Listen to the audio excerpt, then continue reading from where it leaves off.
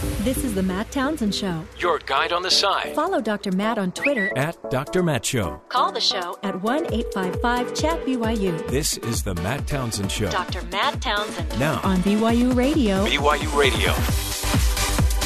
Good Monday morning, everybody. Welcome to the program. Dr. Matt here, your coach, your guide on the side. Top of the morning to you. And a new week. But, different than last week. Better. Let's make it better. We could do that. And got a lot to go through today. Joe Cannon will be on the show, our Washington insider. We call him Joe in the Know. And we got to pick his brain about all things political. Healthcare, wiretapping, a lot of fun, exciting stuff. Attorney General Jeff Sessions laid a few people off. 45 attorneys. It's a big deal. 46. More than a few. 46. It happens in many. 45 agreed to it. That last one is when the problem was. Oh, you don't have to agree?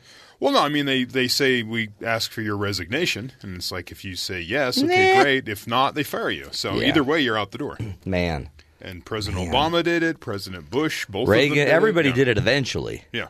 But maybe not like all in the first 6 not months. the same day. Yeah. It's like with the ambassadors. Yeah. The Trump administration told ambassadors around the globe, you're gone. When we take office, you're out. Usually you wait till your replacement shows up so you have a handoff, but whatever. I think President Obama took his firing so graciously. They told him, we're done, you need to leave, and he did it so well.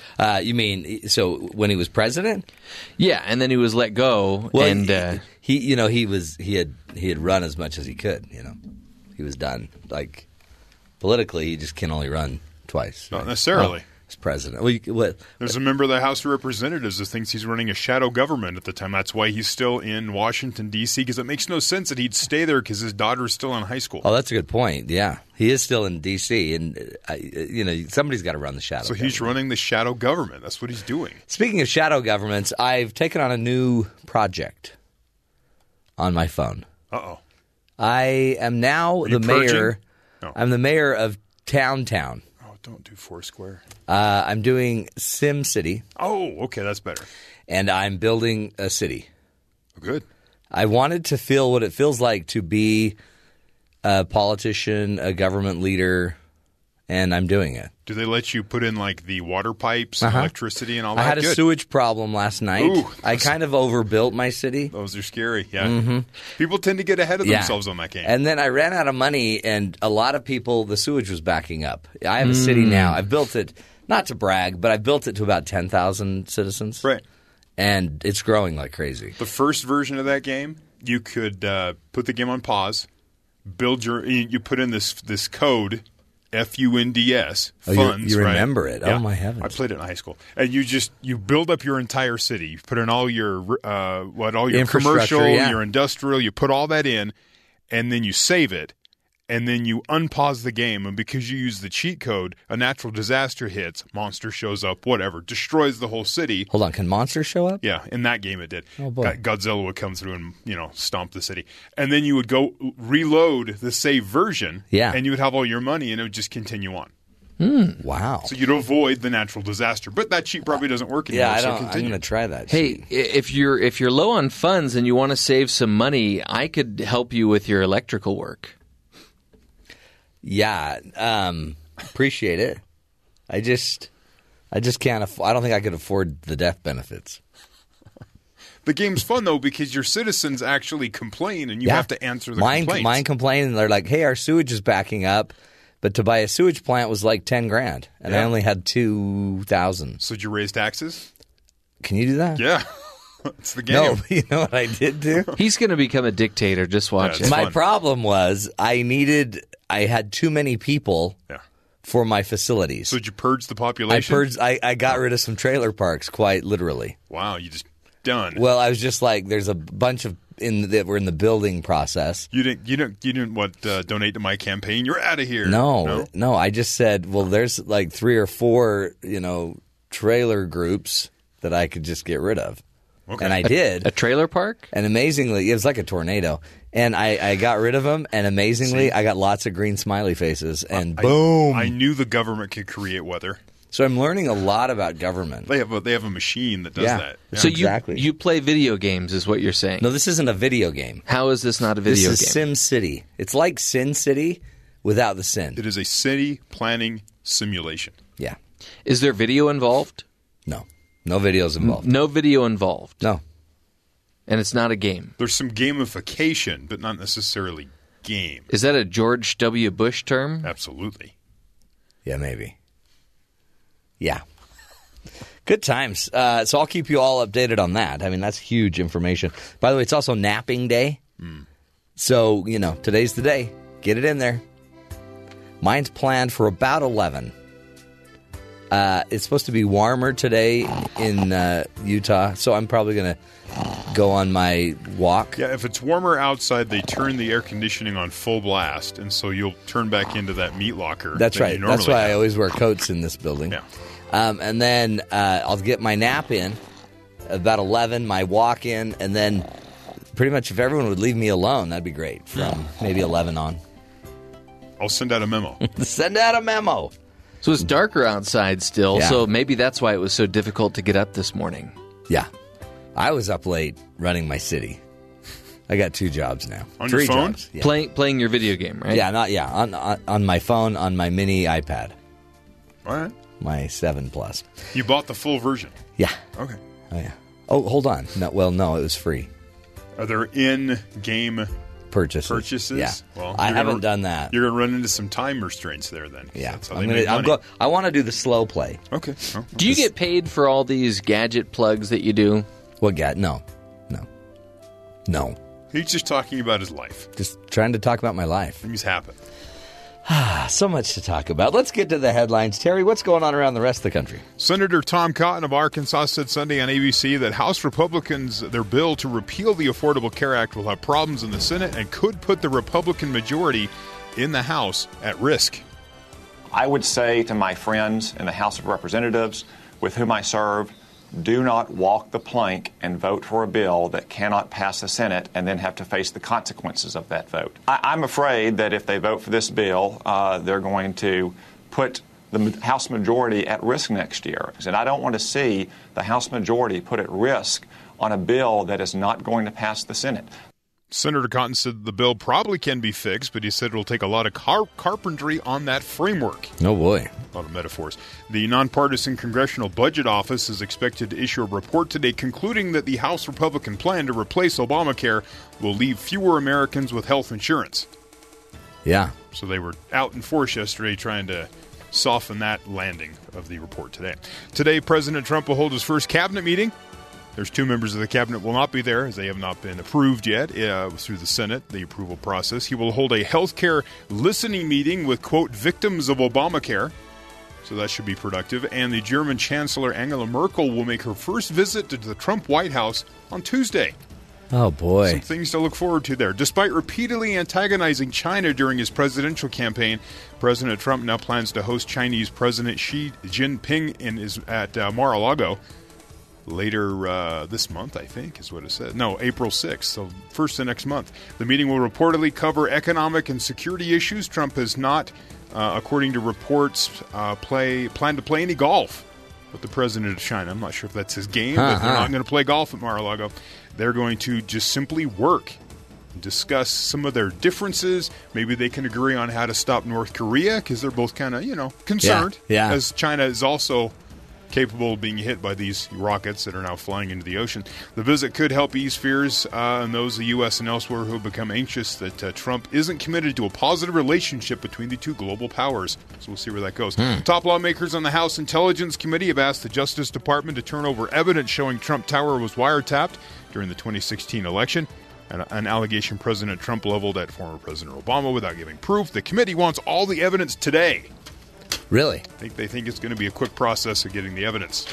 See what happens. That's it. And finally, Villanova, the defending national champion, number 1 seed overall in the 2017 NCAA men's tournament. The other number 1 seeds are Kansas in the Midwest, Gonzaga in the West, North Carolina in the South. Villanova, the top spot for the 3rd time in school history, will play Thursday in Buffalo against the winner of the Mount St. Mary and New Orleans game, because we need that. Yeah.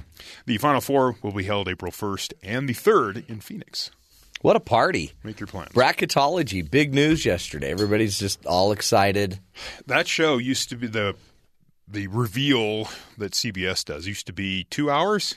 Yeah, it seems People like an all day. They started getting annoyed because it's like you're just sort of trickling out these brackets when you have them the entire time. It's not like you're just getting this information. Yeah. So they decided to try to condense it so they get it out in a half hour so they don't tick everybody off as they're trying to look at their brackets. Well, they still seem to be ticking people off. Well, whatever you do, you're going to make people mad. But get all the information out, then talk about it. Well, then squeeze it for all you can. Well, of course. But they give like 2 or 3, and then they go, oh, let's go down to Florida where Jim Nantz is sitting, and we'll talk about what he thinks about Kentucky's chances. And you're like, they're like the 2 seed. Yeah. What about the rest of the bracket? Cares? You got 16 teams. Who cares what Jim Nantz thinks? Yeah. Isn't that funny? How it's all about getting the most bang for the buck. I guess they paid for the rights to show the brackets first. And if you, someone like myself will go split screen, you can watch CBS on one channel, ESPN on the other, and CBS announces, and then about 30 seconds later, ESPN's able to throw the brackets up. They have to wait till CBS announces. That must tick them off. No, I mean, they've paid for it, but ESPN's like, who cares? Oh, they're just waiting. And what if they wait 3 days? You wait till CBS announces. Like, oh, that would just get me mad. Price of access. Just like in SimCity. No, You're not going to be able to progress faster in your game because you're not willing to pay for access. A guy can only make so many nails because I have to make nails with raw products to build things. That's getting into like Settlers of Catan, which is another game that's really annoying. Yeah. You guys have kids that you play with, right? Huh?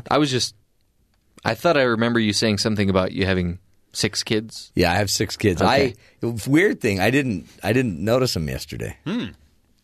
It's like they were gone. Sounds like a great day. Sounds like maybe you're going to incorporate them into your game somehow, and you'll just have virtual reality, or you'll have computer-generated kids instead.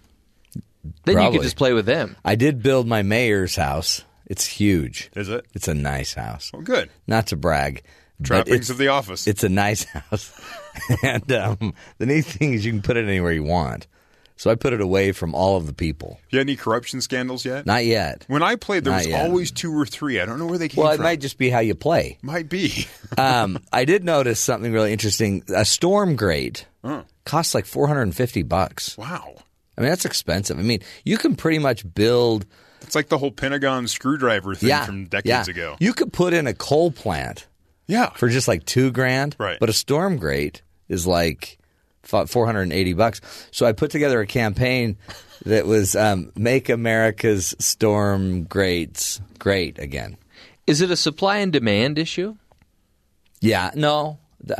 I don't see much of that. But I have been doing a lot of international trade. Do you have like other cities that you can trade with? Uh-huh. What about like, I don't know, military action? Can you attack another city? No, I have yet to see any military involved. I don't even have my police out yet. You have an airport? No. No? Because that really helps with your economy to get it going. No, exactly. I don't have a port either. I don't have it. The port's going to cost me $20,000. And right now, I have about a surplus of $2,500. Any sort of bond issues you can float? No, I was looking for a bond yesterday. Bonds nowadays. I needed a bond to do my sewage. Sounds like you need to start a war. No, again, that'll get the economy going. There's no military. There you go. Yeah. That's how the game works. But what I am learning a lot about politics. And even yesterday, we spent some time putting together videos for my kids' class office videos. One's running for student body officer, one's running for a class office. So we made videos. Really? And I'm learning a lot. I've been watching a lot of video of Kellyanne Conway on how to spin certain things. So I'm teaching my kids how to spin for when they like have to do like the meet the candidate, component of the election. I sent you that video that sort of broke down how she approaches an interview, right? Yeah, and how she approaches answers. Yeah. I'm going to use that. It's good stuff. She's good. And then my one son thought he'd like just throw out a little wiretapping problem, because that gets people talking. Yeah. I'd be happy to give him some tips. I ran a successful campaign in high school. One of my posters involved a drawing of Homer Simpson holding up a mirror, which is from a calendar I owned, and I, drew it myself. And it said, how could you look at yourself in the mirror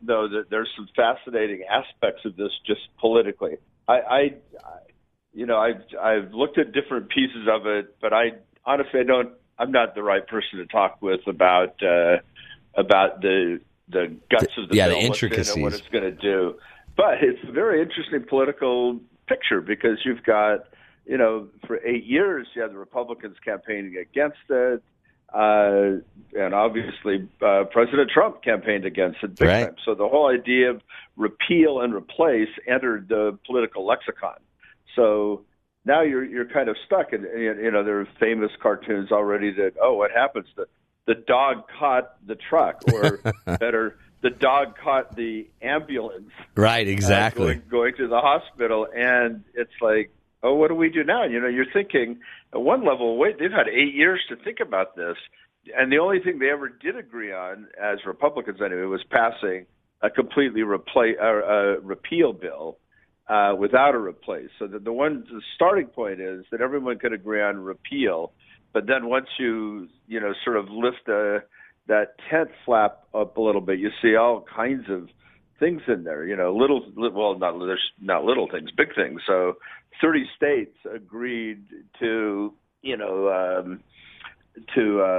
have Medicare expansion, and 20 states or so. It's 31-19. I don't know. It's something like that. But a lot of Republicans are in those 30 states, and they're saying, well, wait, if you repeal that, if you change that, that's going to have a big effect on our state budget. Ugh. And so you've got this whole complex set of things to try to address, and it's going to be really hard.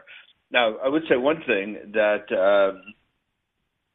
you've got, Mr. Art of the deal, I think, thinking, I'll just take whatever I can get right now, and then we'll go to the next step. You've got Paul Ryan, who's a much longer-term thinker, very careful, and a very smart guy.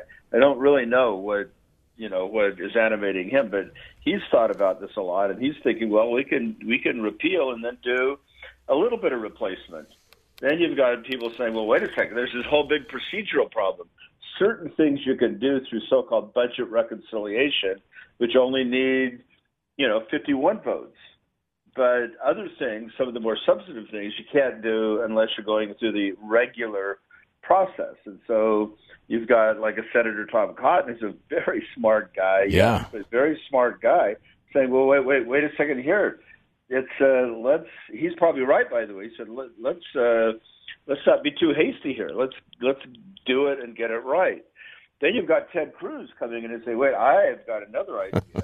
We've been thinking that the replace part is sort of bifurcated between what you can do in reconciliation, i.e. 51 votes, or B, what you can do where you're going to need 60 votes. He's going, I just reread, he's a pretty smart guy, so I just reread the Budget Act of 1974, and it has language in there that says, quote, let the presiding officer of the body determine what's permissible in reconciliation or not. Of course, that presiding officer is Vice President Pence.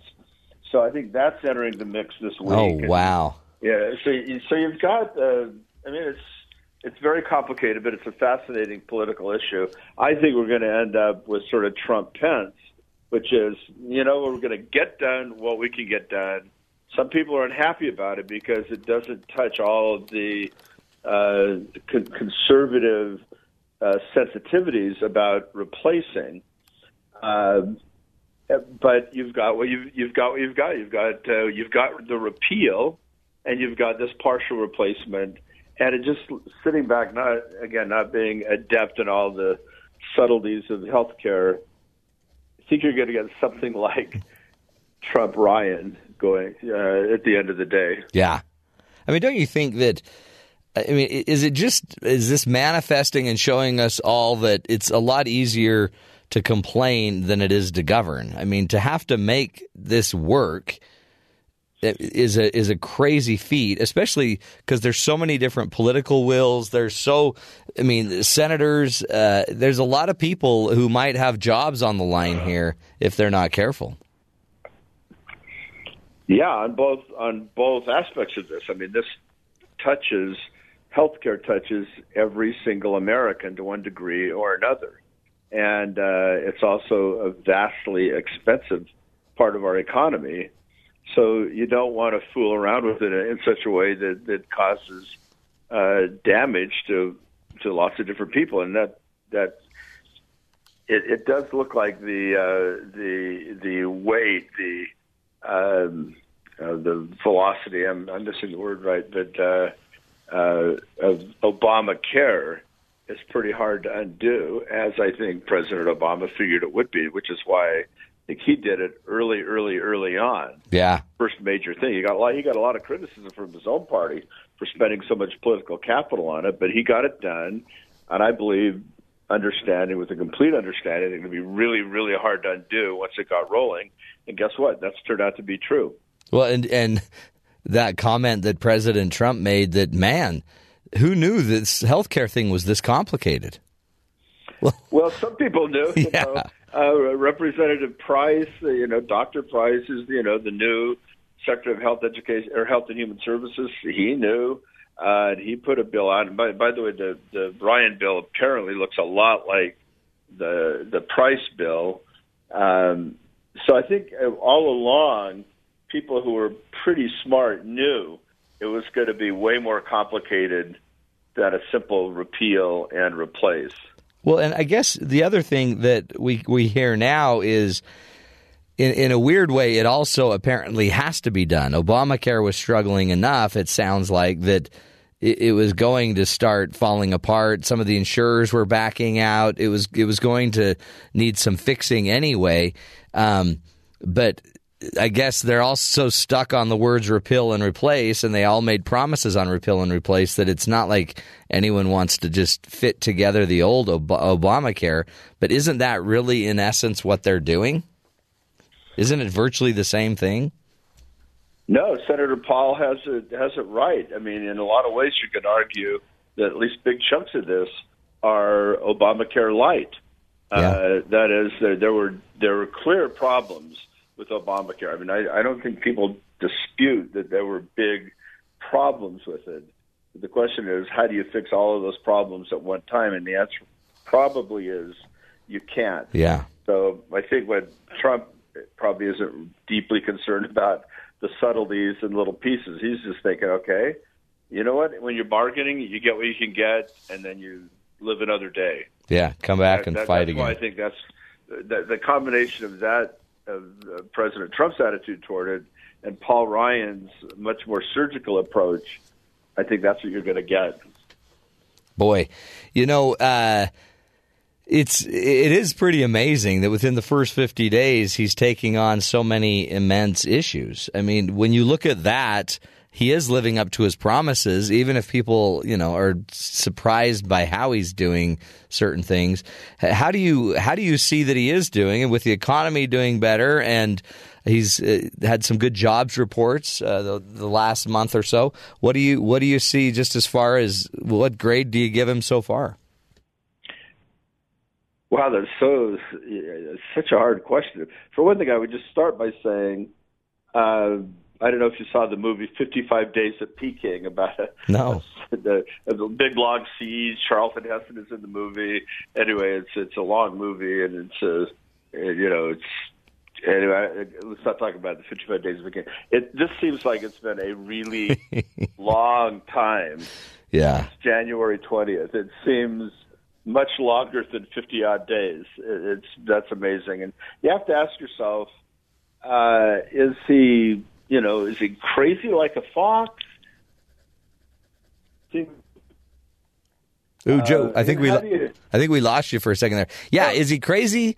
Is he, because he throws out, for example, that massive Trump wiretapping comment about Obama wiretapping him. I mean, is that crazy, or is there a little Trump genius behind it? You're right. Is it crazy like a fox, or is there some genius? Well, and I think it's probably a combination of both. Really, you've got let's start with the tweet. Keeping in mind when that happened, it was after his what some people thought was a great presidential type talk, but then there was a lot of criticism, and there was the whole Russia investigation, and by him throwing that out and so blatantly, it completely changed the conversation. So it probably at one level accomplished what he wanted. But when we're looking at the tweet set of things, sometimes that looks crazy and then has for him anyway a very positive result. But I think if you look more deeply, I think one of the maybe interesting things that's happening is that can you hear me okay? Yeah, we can. Yep. So one of the things that is happening is he is not your traditional political president. I mean, to say that is to say the obvious, but it's still by not being that person, and by many of the press, particularly the big-time press, the Washington Post, the New York Times, and even the Wall Street Journal, who are looking at, this is how normal political presidents deal with things, and he doesn't do it that way. It feels to them, and to a lot of people, a little bit more chaotic. But when you look at sort of the spinal column of what he's doing, some of it is very, very, very interesting.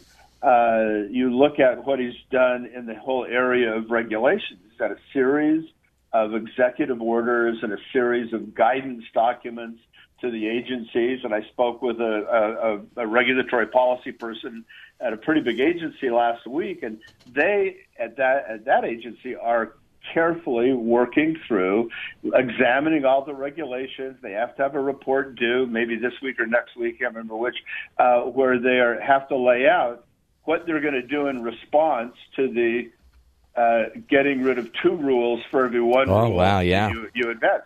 So, just to multiply that through every agency and department, that is a very deep kind of a thing that's going on. Then you look at his budget proposal, and it's literally, it's hard to think of it a different way.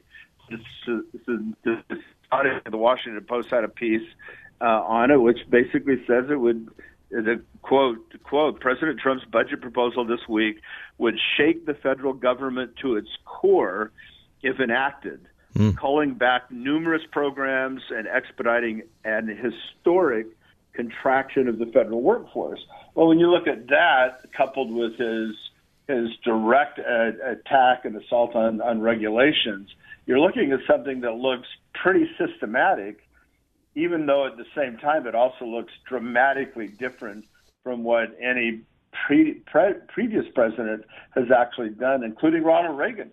I mean, Ronald Reagan didn't get close to doing this kind of thing. So when you put the tax cuts, regulatory reform, budget reform proposals, you're looking at something that, while very alien to most Washington watchers, has a pretty systemic feel to it.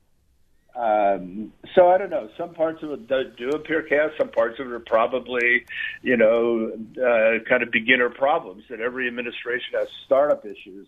But at a deeper level, there's some pretty systemic things going on. Then you look at, this is something no one would really notice, or very few people would notice, but when you look at his staffing within the White House, you look at some of the policy people that are already in place, on the Domestic Policy Council, the Economic Councils, there's some pretty smart people there. You look at his White House counsel's office, that's, the people in that office are all really astonishingly good lawyers. They've clerked at the Supreme Court. They've been partners at big law firms. Itself, it's a little jewel of an office, looking just at the White House counsel's office. So, yeah, you see what you see is this tweeting, this sometimes apparently erratic president into a bunch of observers who all have certain expectations. I'm not getting into the liberal bias or not. I mean, right. My mom used to always say, if people like you, you can't do anything wrong, and if they don't like you, you can't do anything right. So true. And a lot of people in the big press don't like Donald Trump. So that, coupled with the fact that he really isn't a traditional political type president, what you're seeing on the surface may be different from what's actually going on in the reality as this government moves forward. No, in fact, that's what you can almost see. He creates enough chaos, but then is getting all of this other stuff done. But we don't hear that. We don't hear how well staffed and how really smart a lot of his players and team are. I think a lot of times we just think it's just chaos because nobody has a clue what they're doing, but maybe they do. Stick with us. We'll come back more with Joe Cannon. Joe in the Know, we call him.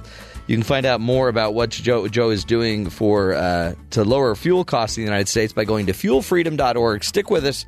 This is the Matt Townsend Show, helping you be the good in the world.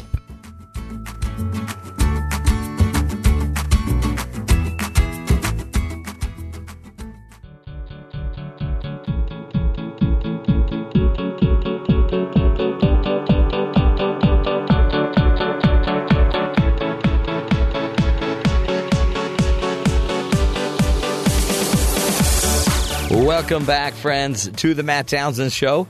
It's Monday, which means we're going to talk politics after usually a long weekend of a bunch of pundits talking. Joining us is, of course, Joe Cannon. Joe in the Know, we call him. He's the CEO of Fuel Freedom Foundation, which you can find out more about at fuelfreedom.org, trying to lower the costs for fuel in the United States. Joe, we appreciate you being here. Thanks for your insight so far. Talk to us. Talk to us about how the media and what you see happening in the media. There's a really weird. I don't know if it's a story to worry about, but Rex Tillerson is going to Asia. Decided not to take any press with him, which I guess is not the norm. Normally, a contingent of press would go and report on what's happening in Asia. He's not taking any with him. Is this Trump just being, punitive to the media, or is this Rex not wanting to have to be in the media? The answer to many of your questions, I don't actually know the answer to that. It is strange on the, to not have reporters along, and in my view, wrong. I don't want to be too critical here, but there's no, to me, what's the reason for not having reporters along? I mean, I can disagree, and many people do disagree with the political orientation of many reporters. But having said that, many people can filter out or do filter out whatever the perceived bias is and just get the news. I mean, I don't know. I'm making this up because I don't know who he's meeting, but just say he's meeting the new Prime Minister of India. It's a very interesting, fascinating guy doing a lot of big things in India. Well, regardless of the political perspective of a reporter, just reporting on Tillerson meeting Prime Minister Modi would be very, very interesting. Right. And also there's that sort of check, like, well, we want to make sure we don't do anything stupid / wrong / embarrassing, because there will be right in the light of day with reporters. So I do come with a pretty strong bias to saying, look, let reporters go. Let them go on these trips, interview people, give us some background. I mean, what are we going to know? We're going to know some State Department dispatches, which will also have their own inherent bias as to what happened. So I don't know. I guess on the subject of the press, there's lots you could talk about on media bias, of which there's plenty of evidence on. Right. But still, the idea of letting the people know and letting the people have a window in on what the government is doing is a pretty. The founders thought it was important enough to put it in the First Amendment, and they hated the press back then just as much as people do today. So it's an important part of the responsibility of the government to let people see what's going on in it. They say Rex Tillerson didn't do a lot of media as the Exxon CEO either, but no matter what the reason, you're now working for the people. So get the people the information. What would you say about Attorney General Jeff Sessions? He asked for the resignation of 46 U.S. attorneys on Friday. I guess that's a pretty common thing, just not so common or not as quickly as he's done it. Don't they normally kind of turn those attorneys over in time? Well, there are different approaches to it. I will say, speaking of media bias, a lot of it was evident on the firings of these U.S. attorneys. They're all of them are political appointees. All of them serve at the subject to the president and what the president wants. And some presidents have fired all of them at one time, including Bill Clinton, right out of the chute. Others of them have let it happen over time. And the way it looked like, and the original directive, by the way, actually happen to know this, the original directive on the U.S. attorneys was to replace them over time, call for the resignation of some who were particularly political. So about half of them had already been gone. this did seem a little bit abrupt, but that's still within the purview of the president, and whatever triggered this, I don't know what it was, but he just decided to get rid of all of them. Now, people act like some of the media in responding to this were like, oh, this is going to set investigations back. No, these guys are all political operatives. Most of them are very seasoned, very skilled people, but they also have skilled assistant U.S. attorneys that are doing most of the work anyway. And so it's not like, oh, there's going to be a big blip in law enforcement because a bunch of political appointees go. You still have very strong, seasoned, able, they're called AUSAs, assistant U.S. attorneys, who are going to keep doing at least all the criminal prosecutions that are going on. So I think quite a lot was made out of nothing. But there is another interesting point here, and that is so that was quick, but the administration has been very slow at replacing political appointees in the agencies and the departments. So I just remember in the Reagan administration, you had a lot of these folks were filled, these levels were filled down to for sure the second, the deputies, deputy secretaries, deputy administrators, and even some of the assistant secretaries, et cetera, were filled up, at least nominated at this point. So, again, that's another question, though. Is this Trump wanting to run things from the White House and through the budget regulatory process, or is it Democrats holding nominees up, which is also the case, or is it just not getting the job done? And my guess is it's a combination of all three of those. But there's a certain element in there that's saying, look, I'm going to manage this thing through the budget and regulatory review process, putting a lot of power in the White House, which that's happened in every president, even since Jimmy Carter. Really? Well, actually, you could argue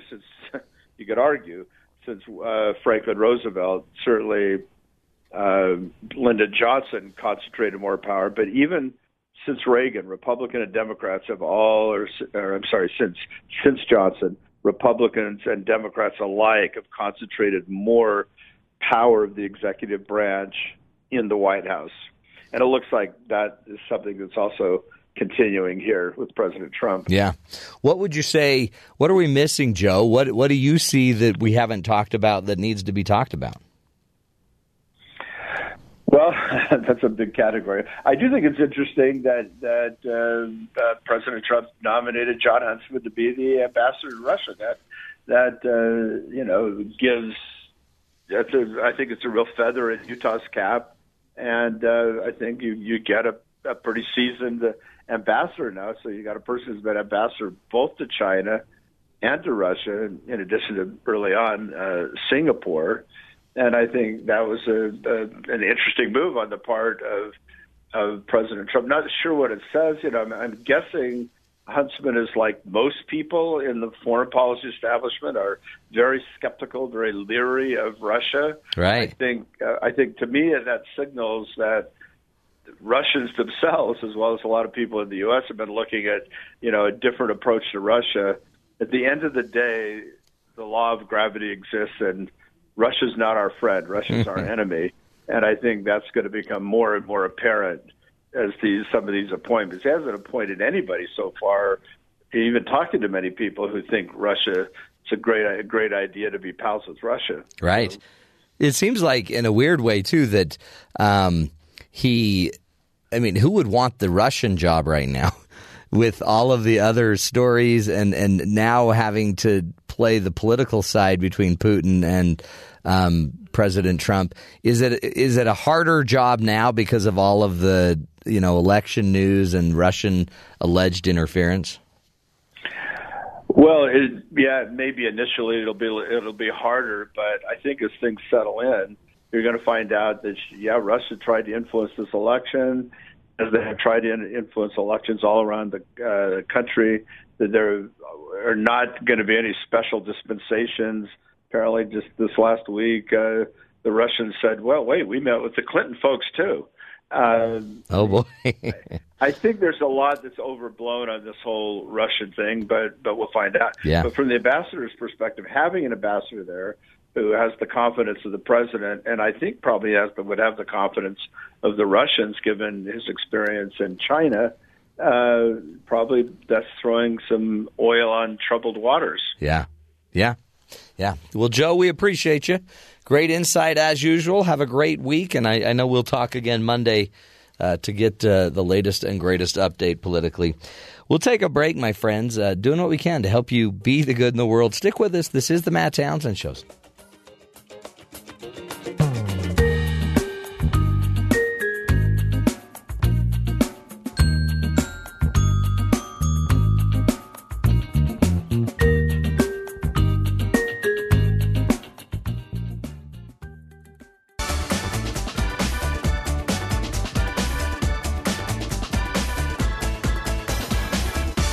Welcome back, friends, to the Matt Townsend Show. You know, the more it seems to change, the more it seems to stay the same. Have you ever heard that phrase, Jeffrey? It seems like it's changing, but not really. That's the same quote as the guy that said, "The love you take is equal to the love you make," something like that. I wouldn't know. That's... Now you've thrown me. I've got to think that through. In the end, I guess, 50-plus days President Trump's been at this. Let's give him some time. He's got to figure some stuff out. A lot of the press has been negative. He's said some crazy things. And very similar to his first week, very similar to his second week, very similar to his third week. He may have had a good fourth week, maybe. It's crazy. Shouldn't he be commended? Shouldn't he get an A in effort, though, going after the biggest possible issues immediately and trying to do them as quickly as possible? Well, sure. But many would say if you're going to do them, make sure you do them right. You know, do them right. According to what's right is, so subjective. But let's just give him some time. There will be investigations. Everything will be fleshed out. We'll get it out. It'll all be good. Relax. We'll take a break, folks. We got a great next hour. We're going to be talking Spielberg and all of his history, all of his movies. Cool stuff. Stick with us.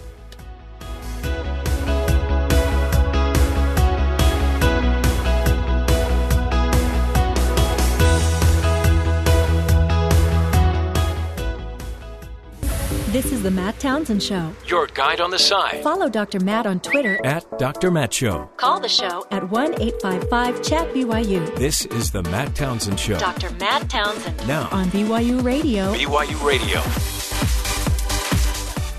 Welcome back, friends, to the Matt Townsend Show. Dr. Matt here, your coach, your guide on the side. This is the show where we give you the information, the latest and the greatest, what you need to know in order to live your life. None of us were born with an owner's manual, so we have to learn it as we go. We try to bring you information to get you in the know. How about that? Today, by the way, Steven Spielberg. We're going to be talking about a new book out on his life, Steven Spielberg, A Life in Films. And the author of the book is going to take us through the history of Spielberg, his greatest, his most popular films, what makes him possibly the best director of all time. This is our Chips music as we're driving up the freeway. It's Hollywood. In Hollywood. It's Hollywood talk, so you're getting some Hollywood music. It's actually not, when I pressed on it, wasn't what I thought it was. Oh, it wasn't. But it's still applicable. Jaws, Jaws, big Schindler's List, Saving Private Ryan, Catch Me If You Can, Artificial Intelligence. Boo. By the way, we're going to also be talking later in the show about artificial intelligence with Makena Bauss in the house. By the way, you never answered which of his films were your favorite. Well, was your favorite? It's really funny because I loved Jaws, but when Jaws came out, I was young, and it was pretty startling.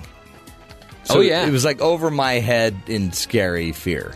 If I watched it at night, I would have nightmares. But if I watched it during the day, I would not. Yeah. Yeah, it's a great way to look at it. Indiana Jones may be my favorite, for the one that I loved the most when I watched it as a kid. So which of the four is your favorite? First. Raiders of the Lost Ark? Raiders of the Lost Ark. It just blew me away as a kid. I mean, he almost got squished by a rolling ball. And he almost exploded. But he decided not to look at the Ark of the Covenant. Which is so hard to not look. It's like this big cut on my chin from a razor today. Everyone wants to look at it. Terry can't take his eyes off of it. He calls it my third eye. Constantly blinking. Steven Spielberg, we'll be talking about it. My shaving practices, we'll get to him. Makena Bauss is going to talk about artificial intelligence. Not the movie, though. Not the movie. Oh, but what if computers and artificial intelligence could figure out your personality, how you write, from all of your writings, from all of your social media, and then eventually, what if after you die for the next 100 years, this AI could be talking for you, sending tweets to your kids? Society would be blessed. Or would they? Maybe not. We'll find out with Makena Bauss. Get into all that fun. By the way, also today celebrating Napping Day. Napping Day, by the way, different than Nappy Day. Nappy would be a diaper in the UK. Right. Not talking about that. We're talking about napping, which is a good sleep, a good nap, just a rest. How long? Give me a length of time. I think all I ever need is 15 minutes, 20 minutes. That's a nap for you. Okay. That's just a nap. I mean, if you get up and your body's like aching and you can't. I had a nap on the weekend that I think somebody drugged me. I did too. You wake up, you're like, oh. Yeah, I could not wake up. And for some reason, my pillow was wet. So wait, what is this nap thing that you're talking about? It's that thing. So you know what you do in the third hour of the show when I'm interviewing the guest? And you always put your head down on the console and just go to that happy place? Is that what that's called? I thought that was part of my job description. Nope, it's napping. Happy Napping Day. We're celebrating it.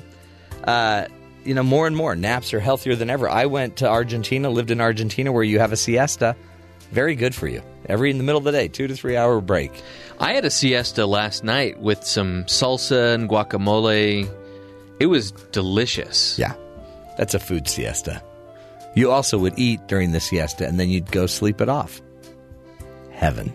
Heaven on earth. So Spielberg, napping, artificial intelligence, and of course the headlines with Terry South. Terry, what's going on that we really should be paying attention to? House Speaker Paul Ryan said Sunday on CBS that he can't say how many people will lose health coverage under the Republican bill to repeal the Affordable Care Act, as it is up to the people to acquire coverage if they want it. How many people are going to lose coverage under this new? I can't answer that question. It's up to people. Here's the premise of your question. Are you going to stop mandating people buy health insurance? People are going to do what they want to do with their lives because we believe in individual freedom in this country. So the question is, are we providing a system where people have access to health insurance if they choose to do so? And the answer is yes. Ryan expects the Congressional Budget Office will likely have a report on the cost of the health bill and the number of people it will cover. Today, Ryan agreed with President Donald Trump's characterization that the 2018 midterm elections will be a bloodbath for Republicans if they don't pass this bill. So that's something to look forward to. Yeah. There's a lot of things about our relations with Russia that trouble me a lot, Senator John McCain said in an interview on CNN Sunday. There's a lot of aspects of this whole relationship with Russia and Vladimir Putin that requires further scrutiny. And so far, I don't think the American people have gotten all the answers. In fact, I think there's a lot more shoes to drop from this centipede. This is John McCain continuing on here. That's a lot of shoes. Making outright allegations against specific individuals. He declined to do such things, so there's no names being dropped here. But he went on talking about the investigation, ties between Trump and the Kremlin. Top lawmakers on the House Intelligence Committee want all evidence relating to Trump Tower wiretapping turned over today. There you go. So we'll get this done. Get this thing done. Off the table. A winter storm is expected to bring heavy snow and blizzard-like conditions to parts of the East Coast starting today. According to the National Weather Service, the blizzard watch will be in effect Monday through Tuesday evening. Between 12 and 18 inches of snow could cover the region following what has been relatively mild winter for the area. This February had the most above-average temperatures across the globe since meteorologists started keeping record 150 years ago. Yeah, that's what they call them. Yeah. They're going to get schmacked. But it'll be fun to watch on TV. And actually, people get on Snapchat and record these things, or they get on Facebook Live, and you just watch people walking around the streets. It's kind of interesting. This is exciting. Make sure you Snapchat it. We don't want to miss any of it. That'd be great. And finally, I don't know if this is a good thing or bad thing. It depends. Apparently, there's a big debate about this. First-year doctors will be allowed to work 24-hour shifts in hospitals across the United States starting July 1st, when a much-debated cap limit that the physician, it used to be 16 consecutive hours for patient care, is lifted. So the cap's being lifted. The organization that oversees their training announced on Friday, the Accreditation Council for Graduate Medical Education said the changes will enhance patient safety because there will be fewer handoffs from doctor to doctor. It also, longer shifts will improve the new doctor's training by allowing them to follow their patients for more extended periods, especially in critical hours after admission. Yeah, but they'll be useless. 24 hours straight. So let me get this straight. Yeah, go ahead. We don't let pilots fly more than how many hours? 8 hours, I think, maybe a day, maybe. We don't let truck drivers. Bus drivers. Yeah. Pretty much any kind of licensed driver, there's a limit on how many hours. We don't even let our school teachers teach longer than so many hours a day. That's for budget reasons, though. But we're okay letting a doctor. First-year doctors. So these are residents. Yeah. These are residents. We're okay with them working 24-hour shifts instead of just the 16-hour shifts. Yes. So as not to have as many handoffs. As the article I read, the backbone of most hospitals and medical centers are residents. Yeah, by the way. Right? They do a lot of the work, and the other doctors the work doctors like 60 that hours cost a week. $300,000 are handing it off to the doctors that cost the hospital $40,000, and then they work them now 24 hours. I'm going to bet if we went and asked the residents, because I've had family members that were residents, if this is a good idea, I'm going to bet they'll say no. What do you think about, as a patient, is that concerning to you? No, that they've been on the clock for 24 straight? Yeah. You mean in the middle of a physical? No. I want you awake. Sort of nod off. It's just an embarrassing moment where you're like, sir, are we done? What? Huh? Can I get dressed again? That's like nuts. Yeah. So it used to be 16, but on July 1st, it'll be 24 hours that a resident can be on call, I guess. It makes no sense. And these are surgeons. These are just residents. So but resident. So you go to surgery residency, and so you're going to be in surgeries. You're assisting. You're going to be but still, diagnosing. Then you have the hardest thing about all this. You got to chart. You got to chart stuff. So all the charting's going to be off. This is crazy. So when the chest cavity's open, you don't need someone falling asleep. Even if they are just like the number 2, number 3 guy in there. That's what Grandma used to teach us. Right. They're just doing this so that they can charge you overtime. You get double billed. That's exactly it. We're working overtime, so. What's going on? I always thought that was a bad idea anyway. In fact, we've had teachers or professors on our show that are sleep experts. Yes. It's not good. There is a point your brain just doesn't work right. And you don't do this enough. If you're not getting enough sleep, your brain can't even organize all your thinking. So it's got to actually limit their learning, which they're supposed to be doing in residency. They're saying the accreditation organization says that it actually help influence it because they're going to have longer periods with their training doctors that they're following around during residency, so they'll have more interaction with them, and it'll be okay because their supervisory doctors will be able to watch and judge their behavior to see if it is an issue. Okay, let's just get that same board to work 24-hour shifts and stay awake, and let's see what decisions they make. That's crazy. Can't they focus more on getting you into your appointment on time? Yeah. That should be a priority. Yeah, but that's done by the people that have only 8 hours of work and have had a good night's sleep. Yeah. And they have to then hand it off to the doctors that are too sleepy to get everyone in on time. And they're making like $10 an hour, so it's fine. Oh, that's crazy. What's happening to this world? So if you have any surgery, I'd say get it done before Make sure you don't have a resident. July 1st, or skip the residency. Yeah.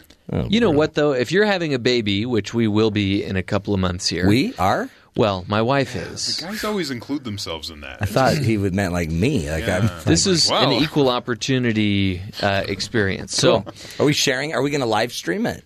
no. Okay. You are not invited. And, if it were up to us, Yeah. we would choose to have less interference from doctors and nurses, because they always come, inevitably they'll come into the room just as you're dozing off at 1:30 in the morning. Yeah. Yeah. It's time to just, poke at you for no reason before, we'll interrupt your sleep and then leave. I'm not sure your wife's going to doze off. Oh, no. Much. I've been there twice. He's talking about him. Oh, yeah. He's over in this chair in the corner, and the doctor's talking to the wife. He's like, I'm sleeping over here, people. Are you kidding? Can you not turn the light on? Oh, I'm so glad we're through that stage of life. Now I just get to stay up late because my kids don't want to go to bed. Now you can have computer babies. I better check on them. For those that didn't hear us in the first hour, I'm running a new city.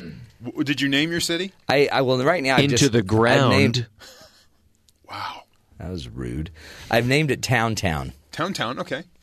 But not Townsendville? Or... No, but I think when it gets bigger, we'll have to make it, Townsendville. Okay. Why don't you call it Townton or Townton Abbey? Townton Abbey. I'll do that next. I'm going to have, because I'm pretty sure this will get up into the millions. Right now, I've only got 10,000 citizens, but I got a great house. Got to make sure you get that birth rate up. Not to brag, but my house is bigger than everyone else's house in Town. You're the mayor. And they say a lot of really positive things, and I have a lot of happy, green, smiling faces. Can you change your title? I don't think so yet. Like chief potentate or something like that? Ooh, but that would be great. Yeah. I'm really proud of it. Chancellor Townsend would be good. Chancellor just sounds so... Chancellor sounds really good. Yeah. We've got to do what we can on SimCity. SimCity's the tool I'm using. The tool. The game. I don't like to think of it as a game. Okay, I understand. Simulation is a good way. Yeah. But this is the theme. My new theme from my town. That's great. Soon to be Townton. Townton Abbey. Townton Abbey. Because that is like a little fiefdom, right? They live in a little. Yeah. Well, they're, as they explained in the show, they're actually doing a public service by keeping the heritage of this system where you have nobles and you employ all these people to serve you, and they find joy That's what I'm doing. in serving you and your family, who sits around in drawing rooms and discusses the news of the day and has breakfast. Yeah. Just don't forget that they're real people too. No way. I mean, I already know that. And I tax them. And when the sewage starts backing up, just a little rule, and I look for people you can kick out of the city. Well, yeah. Because you got to get your numbers down. I grew my numbers too fast, and then I outgrew my sewage system, which who hasn't had that problem? So I'm guessing you named them Jeeves and Winifred. No, but that's a great idea. Did you replace those people you kicked out with the area they were living? Did you call like eminent domain and build a park? No, we didn't. Parks are expensive. Oh, okay. So I only have two of them. They cut down on pollution. Well, yeah, but you know what? Right now, I'm going for the smog award. Oh, okay. Because a lot of people, smog's, the coal mine, the gas, or what is it, the coal burning, what do they call them? Coal burning power plants. Power plants are they're less expensive than all of the other safer, cleaner methods of energy creation. Yeah. So I'm trying to. At first I'm just going to kind of. It's almost more like it's not Downton Abbey. It's more like Townton Abbey. Yeah. It's more maybe it's in China. Okay. Where they're just adding more coal plants. Nice. It's like that right now. But China's economy was booming. Yeah. So I was kind of using their model. Did you at least put your coal-fired power plants outside the city? Yeah, I did. Okay. Because sometimes you make the mistake of getting ahead of yourself. You put them in the city, and then there are people trying to live next to them. And, No. And I realized people complain about that. So I moved it to the outskirts. Sadly, I moved it by the beach. It's by the beach. So I'll have to move those later when I get a really strong, when I get a lot of strong tourism coming in to go to the beach. I'll move my power plants then. Do you think people will mistake Downton Abbey for the building that was used on the show Downton Abbey? No. And they'll not be disappointed? No, they will love this. Okay. Yeah, I think you can even look my town up if you really want to. And come buy some stuff from my people. Key phrase. From my peasants. If you really want to. Folks, life is good. And up next, we're going to be talking Steven Spielberg. Boy, oh boy, has he had a history in directing movies. We'll be talking with an author who wrote a book about him. That's a big deal. He's done everything. And Jeff's salivating because Jeff's so into the movies. Stick with us, folks. This is the Matt Townsend Show, helping you be the good in the world.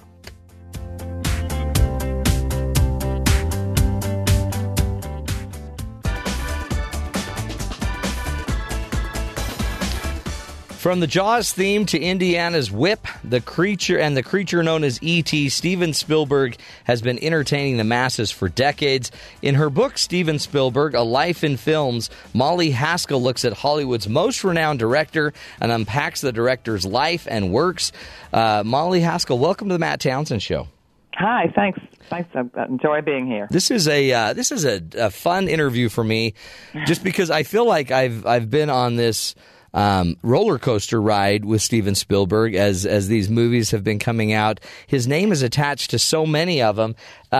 First and foremost, I guess we need to know, Molly, what is your favorite Steven Spielberg movie? Well, first of all, I think that's true. I think so many people have just grown with them, and you know, their whole childhood has sort of been formed around those movies. My favorites are not some of those wonderful childhood movies that everybody loves, but some of the later ones.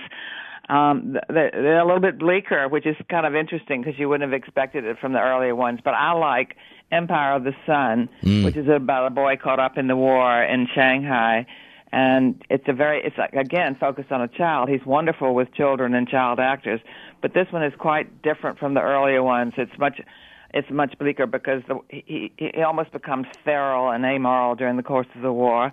I like Minority Report. I don't usually like science fiction, but I like Minority Report a lot. Also rather bleak, based on a Philip K. Dick story.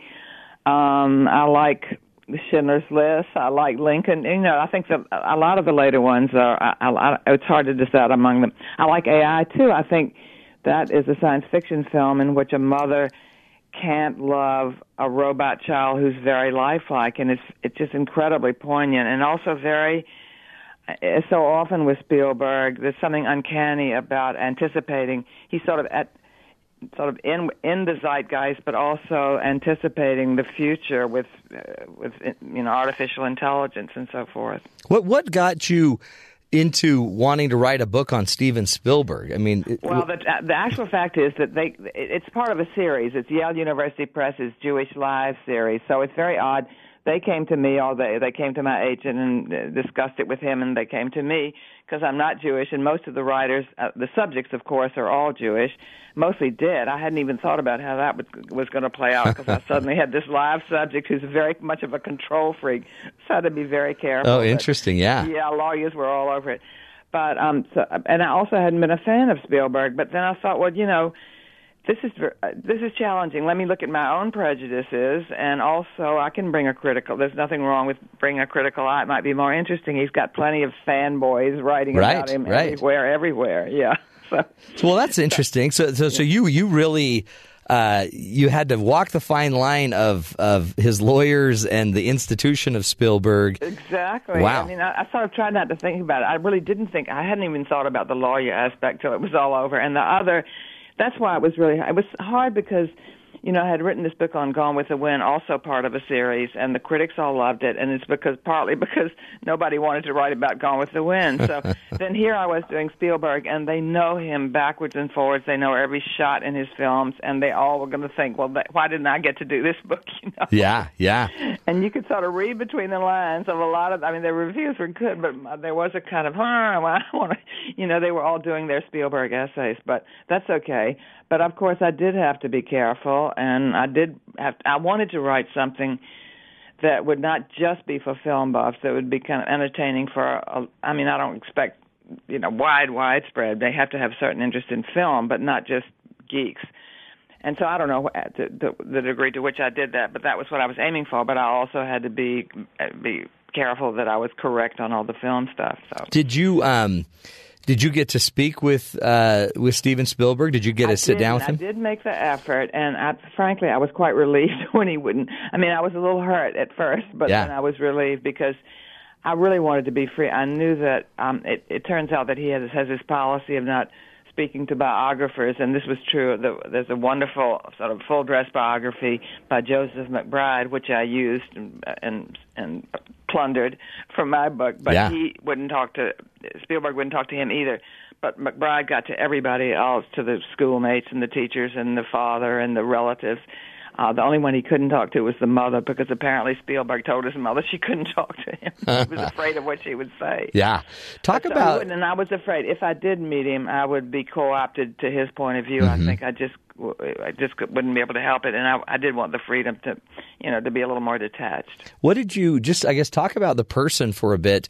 What is it that we don't know about Steven Spielberg that might help us understand a little bit? Well, I think I sort of figured it out now that I've written the book. It's sometimes you sort of understand what something is as you're writing on it, even after you finished it. But it just sort of hit me that he really became a filmmaker before he became a person. And this is why he's so fixated on childhood, because he was a lonely, and this gets in, I think, to some of the other issues, like the Jewishness, which he was completely confused about, because he had been born into a kind of Jewish enclave in Cincinnati, but almost immediately, his father got a job at GE. His father was in electronics, and it was in the early computer days. And they moved to New Jersey to a Gentile neighborhood, and it was mostly Gentiles, and the parents were sort of assimilationist anyway, but the grandparents were Orthodox, and he was just totally confused about it. He felt so much of an outsider in this neighborhood, and he was acting out all the time and doing these malicious pranks on his sisters, and just didn't understand what the Jewishness was all about. But when then they moved to Arizona, which was even more sort of white bread, and he felt even more of an outsider, and he was entering adolescence at that point. And then he joined the Boy Scouts, and that was really the turning point. And when they had to go for their badges, he thought, what am I going to do? Because he wasn't really, he liked the outdoors, but he wasn't a jock, he wasn't this. And his father said, why don't you go for the photography badge and make a film? And that's what he did. And he made this little film, and the Boy Scouts loved it, and then he would tell stories. He was a good storyteller, and they would laugh and cry, and he thought it was a sort of sense of arrival. That's where, and he always has sort of arrivals in all of his films, and I think it was from that moment on that he had found his way of being in the world, which was making films and telling stories, and also felt a sense of belonging that he had never felt in the synagogue or even in his family. He felt like a little bit of an outsider because he had three sisters and the mother, and the father was at work all the time. So I think he just glommed onto that, and he was saving money to make films instead of going out on dates, so he really didn't have that sort of normal progression of adolescence into girls, and he was just it was sort of an arrested adolescence, as he himself has acknowledged, and he sort of came to it very late. So how fascinating. Yeah, so that's really what it is. And so that's why he has said several times that my whole story is in my films. His story is in the films, because he was making the films and growing up through the films, but not outside of the film. He really didn't have a life outside the film. So that was the way I was so thrilled that this, to me, became the obvious way to tell the story was through the films. Do you sense, is there any, I guess every film is part of his growing up. Do you sense any film that was so uniquely him? Well, in his life. It's a strange thing is the least personal film is probably Schindler's List, and yet it's sort of momentous in other terms, because it really was right. That and having a child was sort of what brought him back to Judaism and to an understanding of it and a desire to tell that story and to set up the Shoah Foundation for witnesses' testimony, all of that. So that was a watershed, but I think E.T. is him, because the boy who feels alone within the family and needs a pal. I think the personal is I think Close Encounters is very personal, and in fact, so much so that he almost disavowed the Richard Dreyfuss character who goes off into space and leaves his family behind. He said if he'd had a family at that time, he wouldn't have made that film. But that was him, sort of the artist in him, I think, or the malcontent, just wanting to escape, the loner, wanting to escape. So that's it. And the interesting thing is, it's what I think makes his science fiction films so appealing, because they're not just formulaic escapist films. He brings the personal longings and insecurities into them.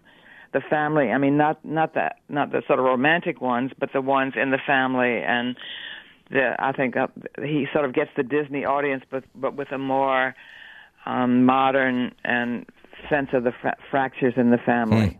Does he talk about his family now? I believe he's been married twice. How many kids does he have? What's his family like? Myself, I think it's 7, but he married Amy Irving, and they had a child, Max, and got divorced almost after he was born. But they're very, conscientious parents. And then he married Kate Capshaw, who converted to Judaism, and she always said that she sort of set her cap for him. She just responded to his films, and then she auditioned for him, and he was still involved with Amy Irving then, but later they did get together. And she had some of her own, he had Max, and then they had some together, and then they adopted some. So I think it's 7 in all. Wow. Yeah. Sure. So family, and then he converted, he was already Jewish. Yeah. The interesting was his mother. I mean, this is one of the big problems in his life. It wasn't just the anxiety about being Jewish, but the parents were fighting all the time. And as parents did in those days, they stayed together for the children. And it turned out, and he always thought, as you can see in the stories like in E.T., that the father had played around, and that was what was breaking the marriage up. But in fact, it turned out it was the mother who was going out with the best friend of the father, and that's who when they finally divorced, she married him, and he was Orthodox Jew, so she went back to becoming Orthodox, and so they were back and forth. But I mean, how complicated for a boy. But then I guess that does. Getting through that in life helps you explain it. The normal anxieties of adolescence just compounded by the parents and also the parents. He was part of that, this baby boom thing that I was sort of part of too, where we were just questioning the parents' hypocrisy, and they were pretending that everything was okay. They pretended that they were religious when they really weren't, that kind of thing. Yeah. Yeah, so that was going on, too. How fascinating. No, apparently, I guess his mom just passed away. She did, yeah, but she was quite something. She was a concert pianist and very artistic, and actually, she was his co-conspirator. She used to write letters so he could get out of play hooky from school, and they would go scout for locations. Really? How fun, though. I mean, it's just interesting to know the story behind the man. Let's do this, Molly. Let's take a break, come back, and I'd love you to get into just kind of, in a way, Spielberg owns Hollywood. It seems like he can pretty much make any movie he wants. Has that pass helped him or hurt him to be able to have such freedom, such latitude? We'll continue this discussion on Steven Spielberg and the book Steven Spielberg: A Life in Films by Molly Haskell. Stick with us. We'll be back.